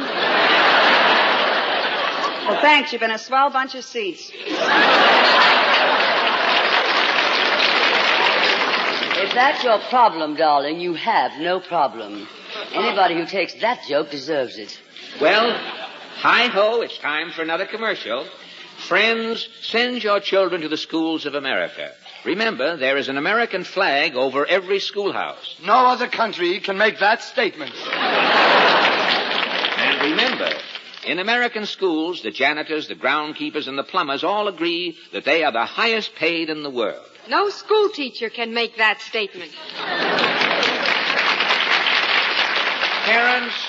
Parents, does your child say, "I ain't got"? Well, get her some.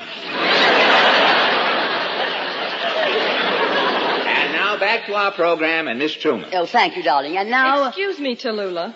I think he said Miss Truman. Oh, yes, so he did, didn't he? Well, all you have to say, darling, is that our next guest is Mr. Douglas Fairbanks, Jr., ambassador from Bosnia, who has come to America with a special problem concerning his country. Hello, Mr. Fairbanks. You are the ambassador from Bosnia? Well, not exactly. You see, Bosnia is divided into two parts, Upper Bosnia and Lower Bosnia. I am from Lower Bosnia. And where exactly is Lower Bosnia? Just underneath Upper Bosnia. That's a neat arrangement. And what is your mission here, Ambassador? Well, you see, we are an impoverished country. We need money, but we have a problem. We are too small for the Marshall Plan and too large for the Morris Plan. Well, how do you expect to get money here? I had hoped to get on one of your quiz programs. Oh, I see. And what do you need the money for? Well, we need money to modernize our army so that we can live in peace. How large an army do you have? Well, let me see. There is Gustav, Johann, Meyer. No, Meyer, he is our Navy. Don't you have any sort of income in Bosnia? Well, we do a fairly large import-export business. Last year, my country imported from the United States alone 4 ashtrays, 2 3-way lamps, or was it 3 2-way lamps? That's it. And 4 electric blankets. But we had to return the electric blankets. Oh, why was that? Wrong current. Oh, I see. No, DC. Now, wait a minute, Doug. That was my joke. I'm sorry, that joke was one of our imports. And what do you export, sir? Only one thing. Plebos. Plebos? And even with plebos, we are having trouble. You see, in Lower Bosnia, we charge 30 cents a pound for plebos. In Upper Bosnia, charges only 20 cents a pound. Well, how can Upper Bosnia afford to undersell you? Because they are out of plebos. Yes, and if you were out of them, you would charge 20 cents, too. That is correct. Tell me, Ambassador, just exactly what are plebos? Cucumbers. Oh, good. For a minute, I thought he was going to tell my tomato joke. Well, that was a very, very interesting problem, Mr. Fairbanks. Now, Margaret, you should thank Mr. Fairbanks. You mean you're actually going to let me say something? Why, certainly, darling. It's your program. Just say thanks. All right. Mr. Fairbanks, I want to thank you for coming on our program, and your problem has touched me deeply. And I want to assure you that we will give it the utmost consideration. And please take with you our hopes for a successful solution to your country's problem. Thank you for coming over. Thanks very much. Thanks a million. What a ham. All right, who's the next guest on our open discussion program? How about you, Phil Silver? Well, as long as everybody else is beefing, I got something I'd like to say, but I don't suppose anybody would be interested. I suppose not, darling. Who's next? Wait a minute. That's my trouble. Everybody takes me literally. Like a few years ago when I decided to go into pictures, I told my agent to get me a contract with Fox. So he got me a contract with Fox. 20th Century Fox? No, I.J. Fox. I should have known when the guy came over with the contract. He was a short, stocky man with gray Persian hair. And a cold nose. Cold nose. Funny. Well, you may or you may not have seen me in pictures, which is of no consequence, because I always play the same part. My name is always Blinky, and I'm always a friend of the hero. I love the hero in the picture. His problems become my problems. I'm usually in musical pictures, Technicolor musical pictures. Everybody's happy in the picture. That is everybody but me.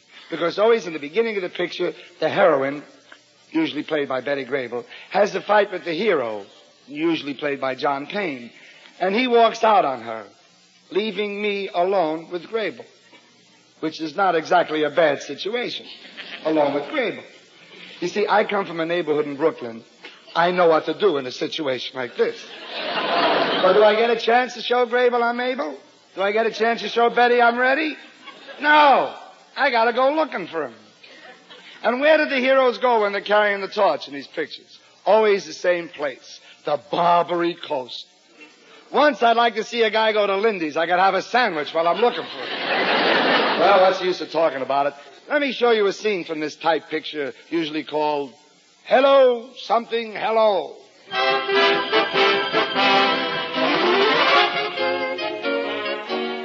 Well, when I finally find the hero, he's at the bar, and I walk up to him and I say, John, I've been looking all over for you. You remember me, Blinky?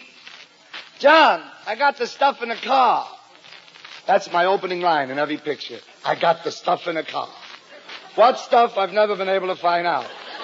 But if he wants it, I got it.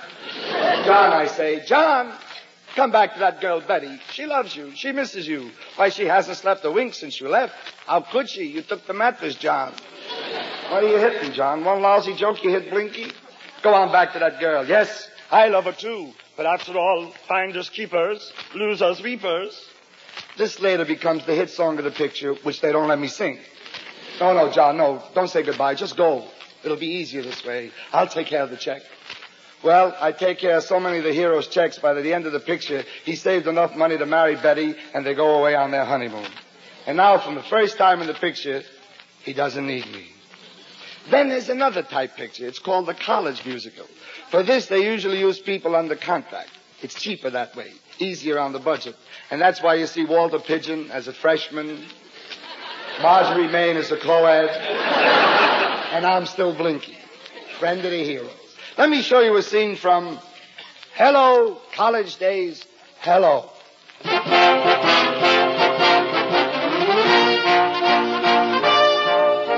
Give him the axe, rickety, Rex. Yay, team! I'm too old for this. Hello, boys and girls. Where's my old friend John, who is the star quarterback of the team? What? He's been thrown off the team for giving away the signals to the rival coach. Oh, mercy. Where is he? Locked himself in his room. Well, I better go and get him. John, open the door, John. It's me, Blinky. John, we only got 3 minutes for the... I got the stuff in the car. Come on, John. Betty knows you're not guilty. She told everybody she saw you in the chemistry class when you were mixing the Bunsen burner with the X24 formula, which came out blue. And then Zelda was there. Zelda came with Rodney, the dean's son, and they saw you, and they came out, and Zelda said, did you see John? And Betty says, yes, I saw him, Zelda. And Zelda says, well, I saw him. You like this plot? John, open the door. John, remember the old college spirit. Give him the axe. Rickety, Rex. Yay, team. You got to be a football hero to get along with the beautiful girl. Come on, Johnny, open the door. I got the stuff in the car, John. Open the door. John, why don't he answer me? Oh, I forgot. In this picture, the hero is Dan Daly. No wonder he'd answer me. Dan, you've got to be a man. Singing along with a beautiful girl. 18. And then there's another type picture, an epic. For this picture, they send 500 technicians to darkest Africa. They hire big writers, big actors. Everything's on a high plane. Lots of changes. But I'm still Blinky. Let me show you a scene from Hello, King Solomon's Mines, Hello.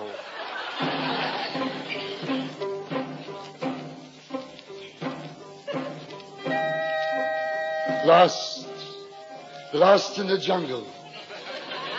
The intense heat, marooned. Maroon. Come along here, on the double. Here, you native boys, quickly. Punjab. Come here, boy. Have you seen a tall man? I've been looking around for 19 months. My goodness, there he is. My friend John. John, at last I found you. You remember me, Colonel Blinky?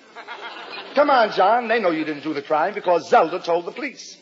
Zelda was there. Zelda is the producer's wife. She likes the name mentioned in everything.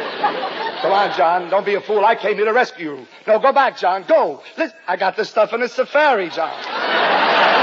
Go on, John. Go back to Betty, who loves you. No. Don't say goodbye, John. It'll be easier this way. Just go. Go, John. What have I got to look forward to?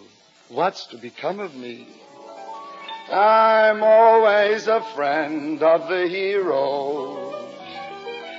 Always the hero's friend.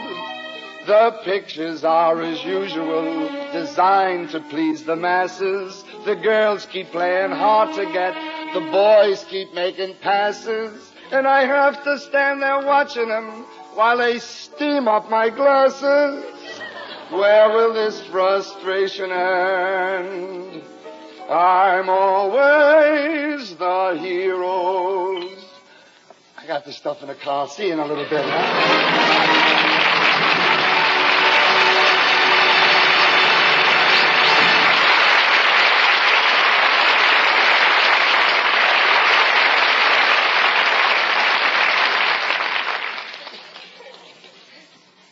And now Bob Hope would like to put a word in. Go ahead, Bob, darling. This is Bob Hope. Can we steal a second? Say, Bob, did you notice there's a new Chesterfield poster of you around town? Yeah, I saw one in a drugstore the other day. I'm dressed up as Santa Claus. Yeah, and you're holding a carton of Chesterfields with a picture of Bing you-know-who dressed up as Santa Claus. And you're saying, for Christmas gifts, here's the answer. Yep, Crosby for Christmas. Bob, seriously, why did they make Crosby Papa Santa Claus in the Christmas carton instead of you? Well, by tradition, Santa Claus is an old man. Yes. Always carrying a sack full. Well, in all fairness to Bing, Bob, I must say it's a very attractive gift. And it's packed with 200 of those always milder Chesterfields, which make as fine a gift as anyone could give or anyone could get. And, folks, if you want to prove that just for yourself, make that Chesterfield mildness test. Open them, smell them, compare them, and smoke them. Chesterfield, always wins first place. That milder, mild tobacco never leaves an aftertaste. So open a pack, give them a smell. Then you'll smoke them. See you Tuesday night, folks, for Chesterfield.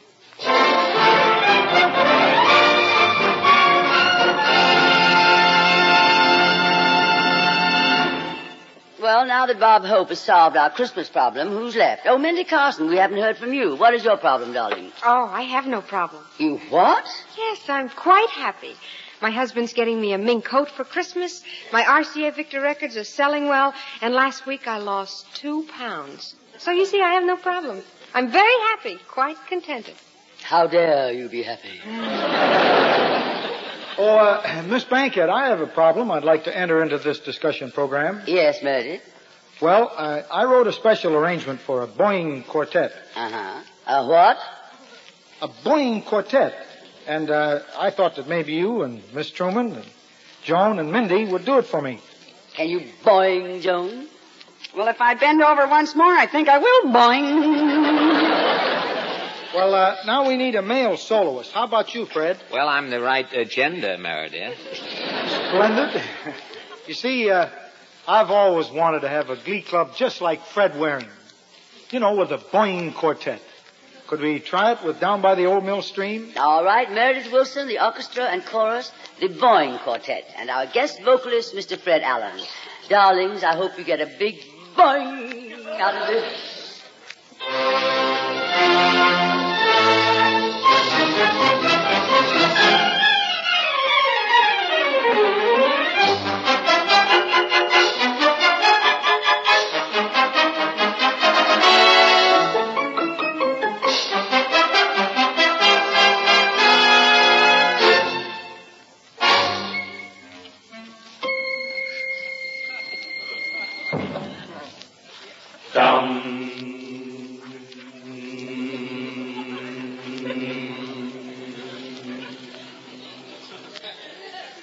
By the old mill stream.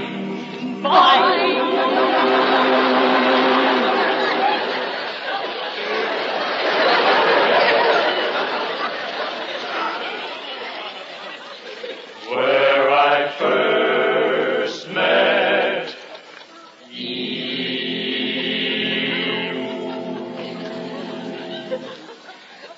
with your eyes so balloon, dressed in gingham,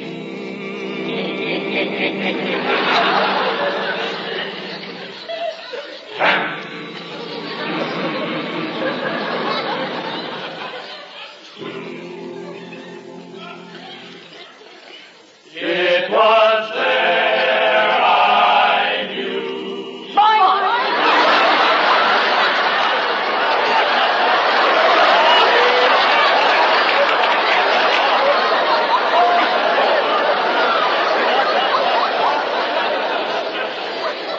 That your fondness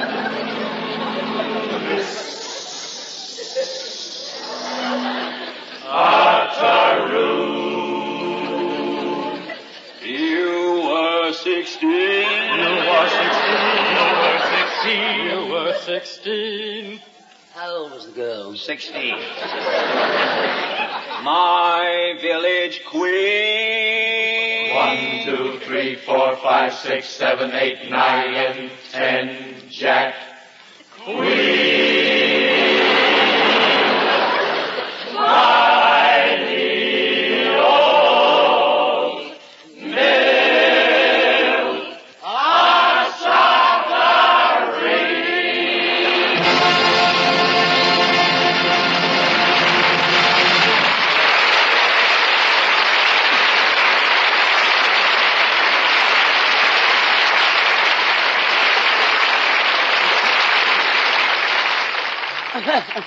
Meredith, darling, that was wonderful, wonderful fun for all of us. Didn't you enjoy it, Margaret? Oh, yes, let's do it again. Oh, excuse me, darling, this is the telephone. Hello? Yes? What? No. No, I'm terribly sorry. Well, it's very kind of you to offer, but we don't need a piano player.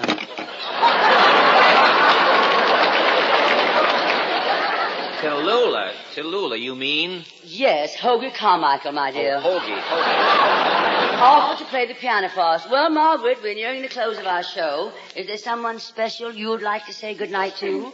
Of course, I'm trying to be delicate about it. I could give you a slight hint. Would you like to say goodnight to, Washington? Oh, sure. Good night, George. Well, I asked for it. Well, this is about it, folks, and try to be with us again next week, won't you, darlings? Our guests will be Jimmy Durante, Clifton Webb, Emma Jean Coker, Mindy Carson, Eddie Arnold, and others. Until then,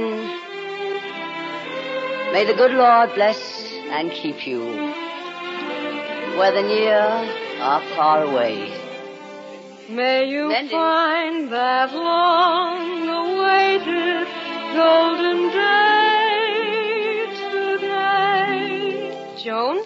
May your troubles all be small ones, and your fortunes 10 times 10. Fred? May the good Lord bless and keep you till we meet again. Margaret? May you walk with sunlight shining and a bluebird in every tree. May there be a silver lining back of every cloud you see. Douglas? Fill your dreams with sweet tomorrows. Never mind what might have been. Phil? May the good Lord bless and keep you till we meet again. Pioneers? May you walk with sunlight shining and the bluebird in every tree.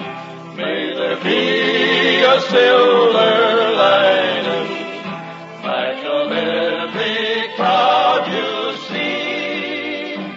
Fill your dreams with sweet tomorrows, never mind what might have been. May the good Lord bless and keep you until we meet again. May the good Lord bless and keep you till we meet again.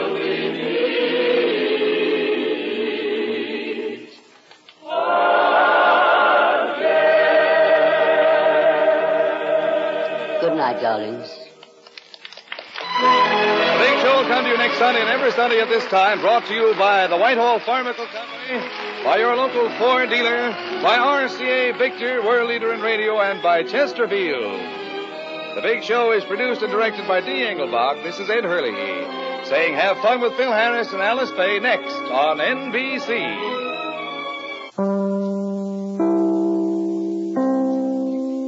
All right, that was The Big Show as originally broadcast on December the 3rd, 1950. Now we're going to listen to an episode of The Green Hornet from 1946, September the 14th to be exact, and the name of this episode was Underwater Adventure. The Green Hornet.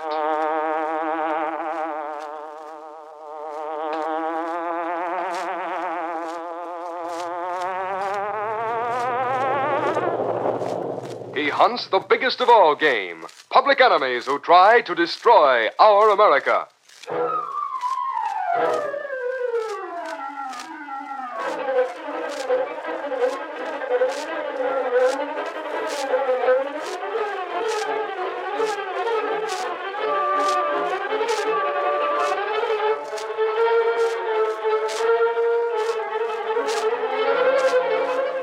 With his faithful valet Cato, Britt Reed, daring young publisher, matches wits with the underworld, risking his life that criminals and racketeers within the law may feel its weight by the sting of the Green Hornet.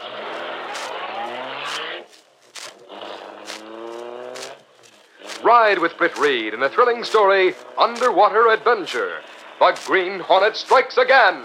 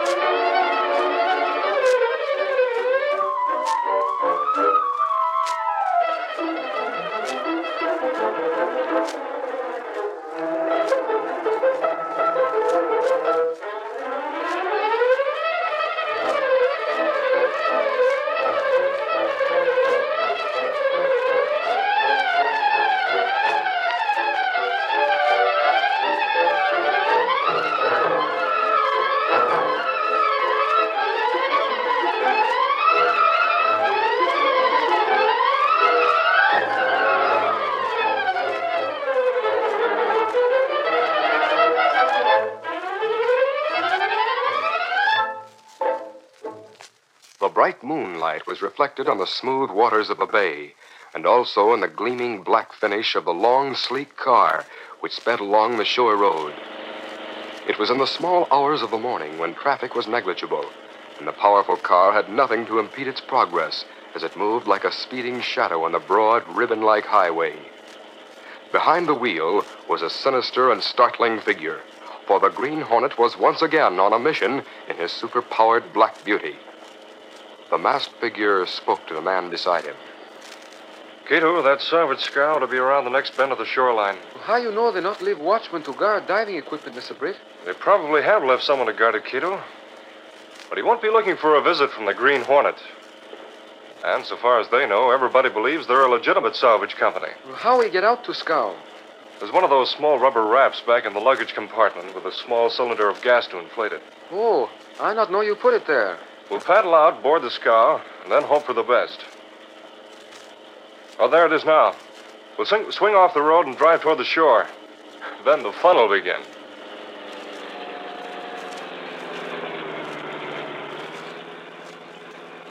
Lucky we've had moonlight bright enough so we didn't have to use our lights. Yes, sir, that good. Guard not see car moving toward shore.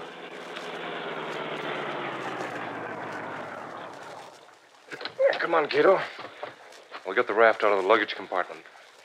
And remember, voices and sounds carry over water, so go easy. Yes, sir. I be careful.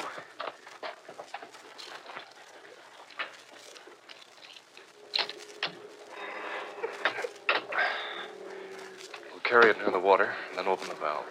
It's not very heavy.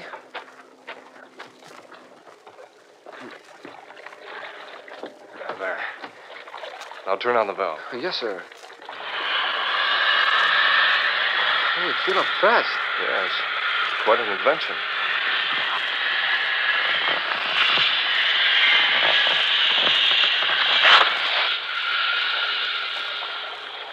All right, let's get it to the water. It's ready. A small paddle stuck in the side there. Oh, wait a second. Better smear some mud on your face in case we run into trouble. All right. Yeah, I hope we get to the scar before anyone see us. It's not good if bullet hit rubber raft, Mitty. We'll worry about that when it happens. Okay, let's start paddling.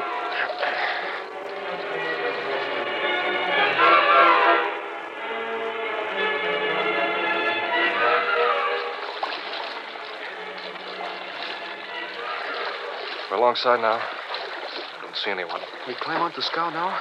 Yes. Come on. You see anyone? Not yet. Give me your hand.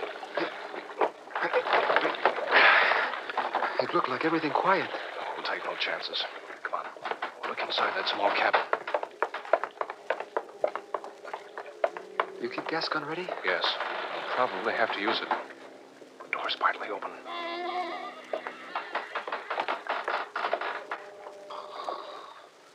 Guard lying on bunk. Wait here.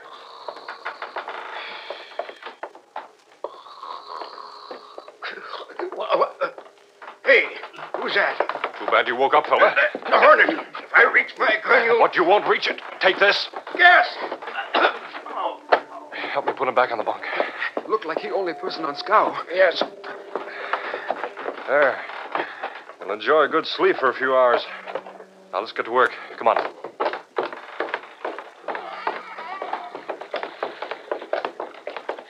The diving equipment must be under that tarpaulin. What you plan to do? Destroy equipment? Are you kidding? I'm going to put on the diving suit and go down while you pump the air to me. Well, that's dangerous. So what? Come on. Help me get the cover off. Yeah, it's all here. But I not understand, Mr. Britt. Why you want to go down into water in diving suit? You not tell me why we come here. While you help me into this diving suit, Katie will tell you why we came here. A little over a week ago, we had a press release from City Hall saying the city was contracting to have the bottom of the bay in the canvas out this way inspected for debris resulting from the war. You know, such as wreckage, sunken mines, and so forth. And this afternoon, I was in my office when Mike Axford came in and mentioned the fact that work had begun.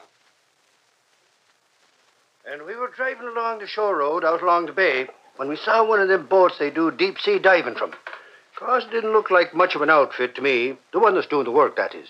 What do you mean? The salvage company mentioned by the city in that release is one of the best, with up-to-date equipment. Huh. The dirty-looking old scow they're using up there in that cove looks like a good blow would put it under. But I guess they know their business.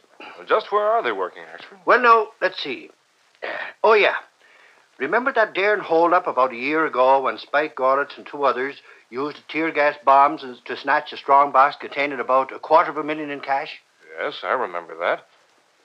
They grabbed it as it was being taken from the truck into the bank. Sure, that's the job I mean. Well, Spike and the others were trailed to a cove up the bay. The car they'd used was there on the shore, and they'd set out in a motorboat. Oh, yes. They were caught after a running battle with a police boat. Yep, except that Spike was said to have been shot as he dived into the bay to make a getaway. The cops looked for his body but couldn't find it, and they never did get the strong box full of dough either. Both the other thugs went to the chair for killing one of the guards in that holdup. Yes, I recall the whole case now.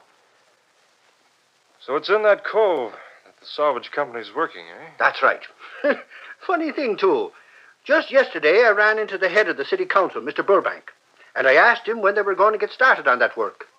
I guess he gave me a bum steer on purpose. What do you mean, bum steer? Well, he glared at me, then says the contract called for starting the work in a month, and the city was lucky to get them at it even that soon. He said us newspaper guys are always wanting to rush things and do the impossible. Then, later that day, I saw that the work had been started. That was yesterday. So I figured Burbank gave me a bum steer on purpose. Yes, maybe he did it that. Yes, I'll run along to cops' headquarters. I'll be getting in touch with you later, Reed. After Oxford left, I began putting two and two together, Kate. I checked with the city hall and found the work was not begun. So I decided this outfit's a phony, and probably here hunting for that strongbox. Oh, so that it. The Green Hornet come here to find out if strongbox on bottom of bay and cove. Yes. There. Now you can help me with the headgear. Then it's up to you to keep the pump going so I'll have air. I hope their intercommunication system works so I can talk to you from below. Well, look like it in good condition. Now I put headpiece on suit. Then you'll be ready to submerge.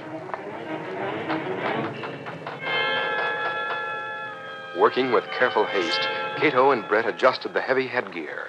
Then, as Brett Reed slid over the side and sank into the water, Cato manned the pump. By means of earphones and mouthpiece, similar to those worn by telephone operators, Cato was in speaking contact with Brett. You all right, Mr. Britt? So far, everything's okay. I'm using the underwater light, but haven't reached bottom yet. Mr. Britt? Mr. Britt? What's the matter? Somebody leaving shore of cove in motorboat. Are you sure? Yes, sir. I hear boat plainly. What we do, there's not much time. We must do something. While still operating the air pump, Cato reached over and pushed a lever which started an electric winch. Then he watched hopefully as the taut line gradually began to pull Britt Reed to the top. Meanwhile, in the approaching motorboat, two rough-looking men strained their eyes toward the moonlit deck of the scow. Yeah, you see anyone, Spike? Yeah. Looks like someone near the pump. Cut the motor off a second. See if we can tell if the pump's still working. Okay.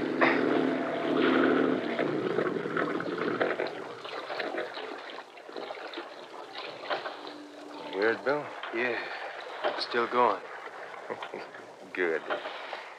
It means whoever's snooping around there is still below. We get there before he can get topside. Sure. And the guy at the pump won't dare stop pumping unless he wants his pal to die. Start the motor up again. Right.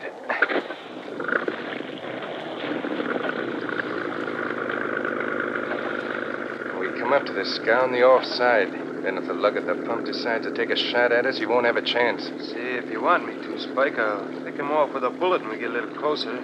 That is, close enough for me to spot him. Why bother? We get him anyway. He can't leave the pump like you said a minute ago. Yeah, we're getting there, Spike, and the pump's still going. Well, slow down before we ram into the scow. I'm heading for where that rope hangs over the side, Spike. And when I cut the motor off, you grab it. Yeah.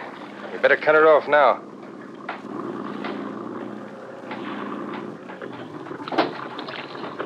Yeah, got the rope. Now, come on, we'll go aboard. Have your rod handy. Okay, I'm ready. You go ahead. Right.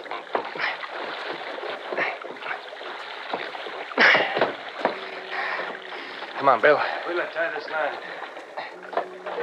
All right, coming. There. Now, listen.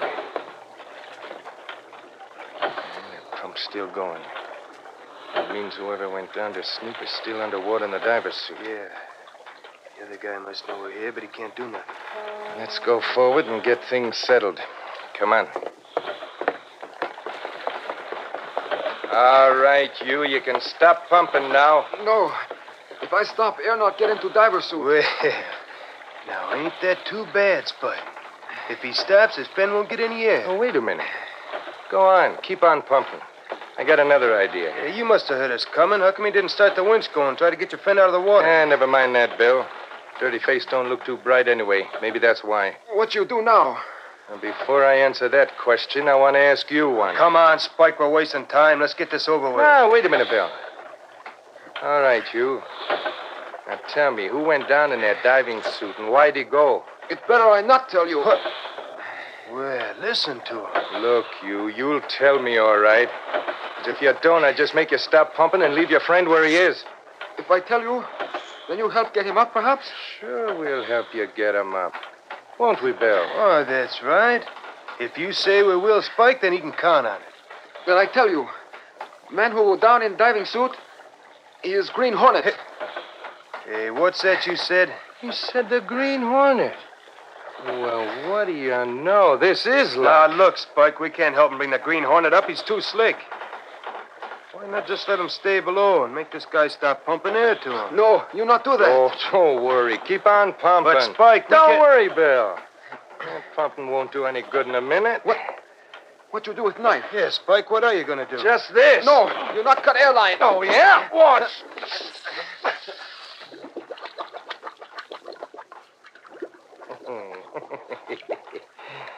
Yeah, did it. Now, even the Green Hornet couldn't save himself now.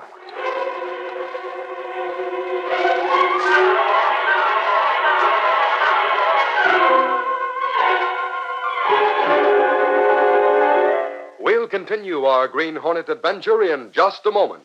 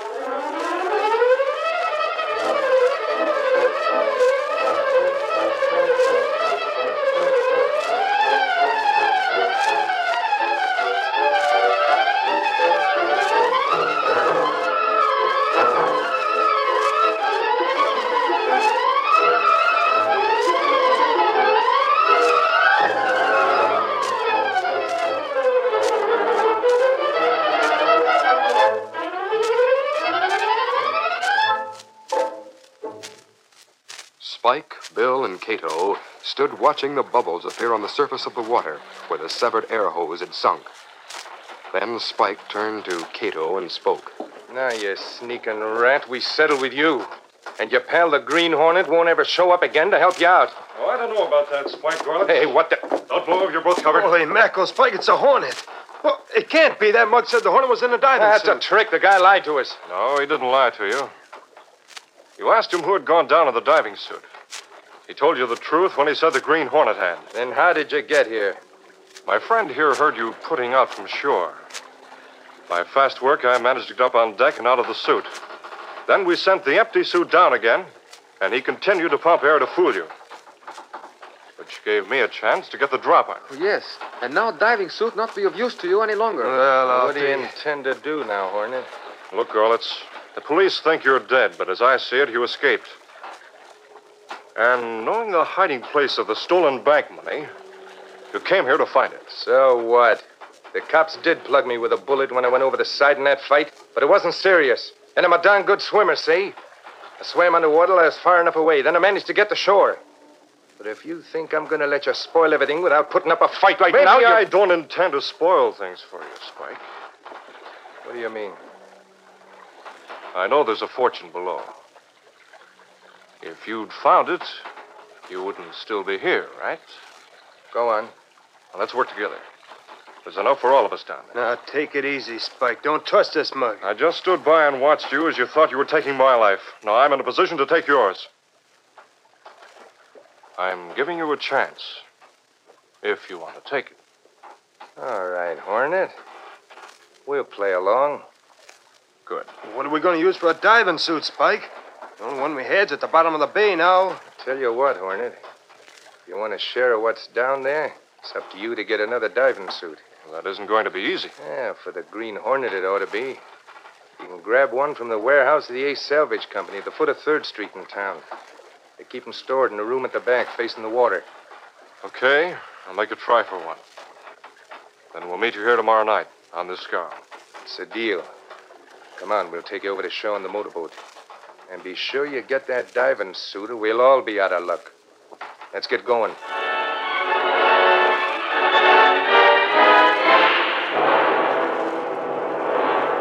Later, Britt and Cato were back in their apartment, talking over the events of the evening. Mr. Britt, you really mean to go through with the deal you make with Spike Gorlitz? Right up to a certain point, Cato. Gorlitz is the only one who can readily locate that strongbox. What I want to do is to make sure he does locate it, then act. But they killers. There'll be 3 of them. You not forget man we put out with gas gun. No, I haven't forgotten. I'll be ready for any trouble. You plan to steal diving suit? Yes.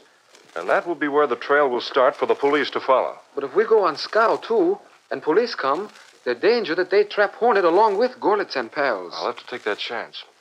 We'll go out tomorrow night and hope for the best. The following evening, Britt and Cato were ready to carry out their plans. We go directly to warehouse from here, Mr. Britt? Yes. Then after we get the suit, if we do get it, we'll give the police our trail to follow out to the scow. But it must be done so it doesn't look like a double cross. Otherwise, Spike will get suspicious and will refuse to go down in the suit. Come on, let's get started.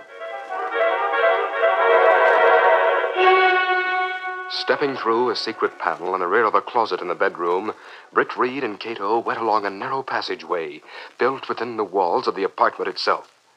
This passage led to an adjoining building which fronted on a dark side street. Though supposedly abandoned, this building served as the hiding place for the sleek, superpowered Black Beauty, streamlined car of the Green Hornet. Britt Reed pressed a button. The great car roared into life. A section of the wall in front raised automatically, then closed as the gleaming Black Beauty sped into the darkness.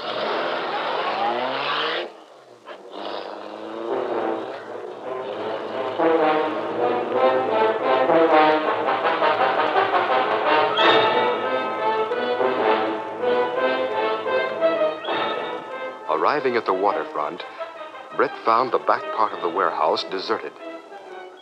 Taking Cato with him, he found it fairly simple matter by means of certain small instruments he always carried which would open any door or window to effect an entrance. Taking one of the diving suits, he and Cato made their way back to the Black Beauty, parked in the shadows alongside the warehouse. Here we are, Cato. Open the luggage compartment. Yes, sir. It opened. All right, in with it.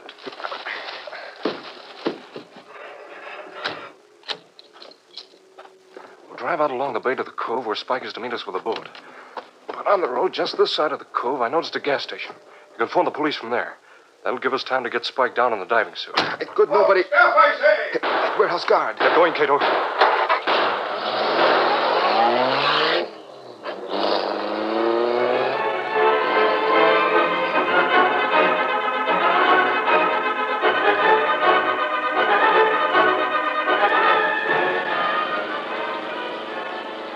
That guard saw us leaving. It may interfere with our plans, Cato. How you mean? The police will be on the lookout now, and it may not give us time to get to the scow as we planned. Especially if they spot us and follow. Well, that not be good. Spike and friends find out police follow. They leave in hurry. Yes, that's what I don't want. Spike is an escaped killer. I want the police to get him. We hope police not get on trail of Hornet too soon, then. Yes. Well, so far we've been lucky. Step on it. We'll soon be on the shore road.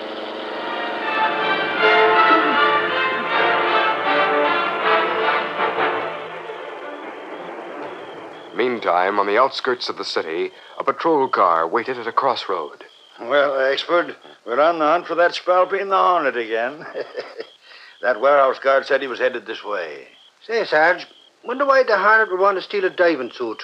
That's a new one on me. No telling, Mike. That guy's liable to steal anything, to my way of thinking. But you can bet your bottom dollar he had a good reason for doing it, and a reason that spells trouble for the police force. Lucky we were out this way on that other call when you heard that radio warning. Maybe we're in time to head him off. That's what I'm hoping to do. Here comes a car heading for the shore road. And they're sure moving fast, Sarge. Yeah, but if it's just another speedster, he's in luck. Because we ain't going to waste time following him. Hey, look at him come. Yeah, I've a good mind it. Holy crow, that's him. That's the Hornet. So it is. Get going, Cassidy. Step on it and don't let him out of your sight. Yep.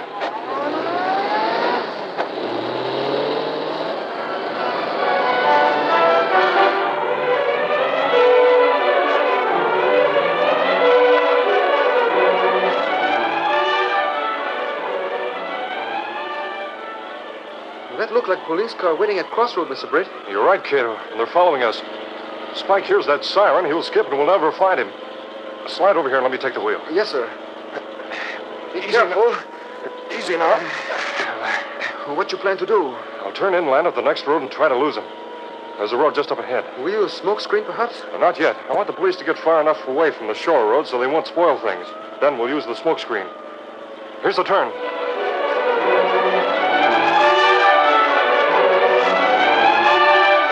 Driving far inland, Britt led the police away from the shore road. Then, using the smoke screen on the Black Beauty, he managed to get a good lead on them. Still at high speed, he doubled around until he had again reached the shore road. Within a short time, he reached the cove where they were to meet Spike Gorlitz. I'll have to move fast. I want to get the diving suit into Spike's boat before the police show up. They're bound to come this way soon. Come on. Here comes Spike and friend. Well, Hornet, you get what you went after? Of course. It's in the back of the car.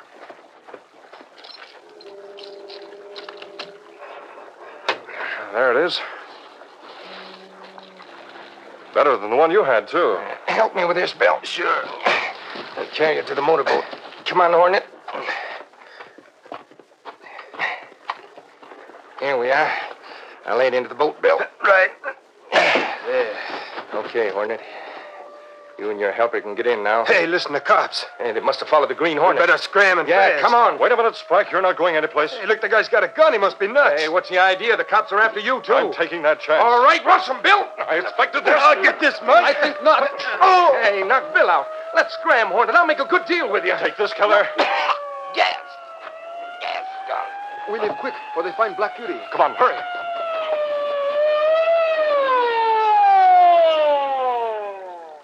Come on, Cassidy. There's the motorboat. Yeah. And the moon's bright enough to show two guys laying on the ground. Wait up for me. Come on. Hey, Sarge, the Hornet. He's leaving. Come on, follow. Go. We got something here we can lay our hands on. Let's have a look. Suffering snakes. Two guys stretched out cold. Let me put my light on them. Great day. Look there. What are you great daying about? That mug is Spike Gorlitz. Are you sure? I thought he was dead. Well, he ain't. That's him right there. Hey, Sarge, look here in the motorboat. Well, what do you know? A diving suit. Must be the one the Hornet stole tonight. Wonder what they'd want that for. For diving, no doubt. Huh. Look out there, a salvage scow. I know. Burbank and the city council told me they hadn't started work yet. But I saw that scow there, so I knew Hold there on, was Ashford. I know the city hasn't started that work yet. There's only one answer. Spike Gorlitz dumped that strong box of money in the bay when they were making their getaway. He's come back to find it. Say, I'll bet you're right at that, Sarge. You're darn tootin' I'm right. We'll get divers to work right away until they get that money. It'll be a feather in the cap for the police.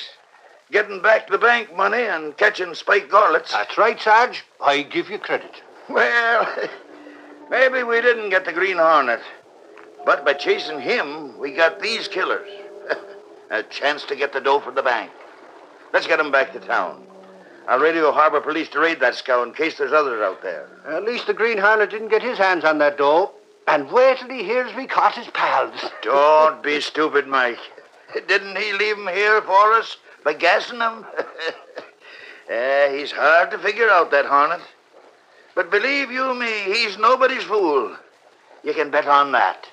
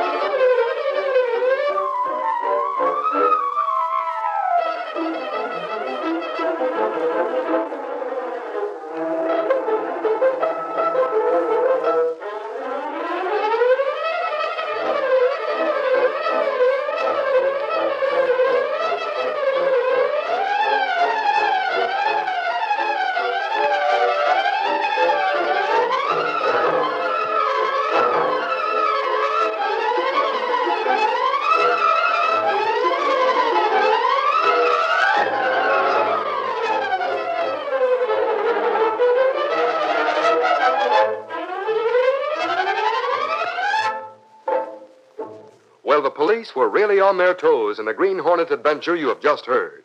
And to be assured of an efficient police force in any city, it's up to the people to vote for the right officials who are to head their city government. When you vote, make sure of the candidate first.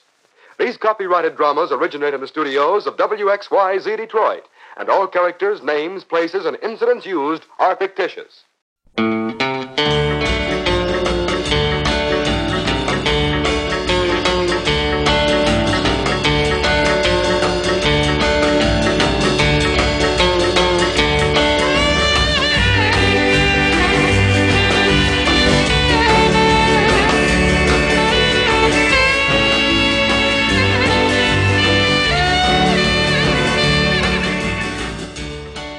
Well, that's going to do it for our old-time radio grab bag number 5.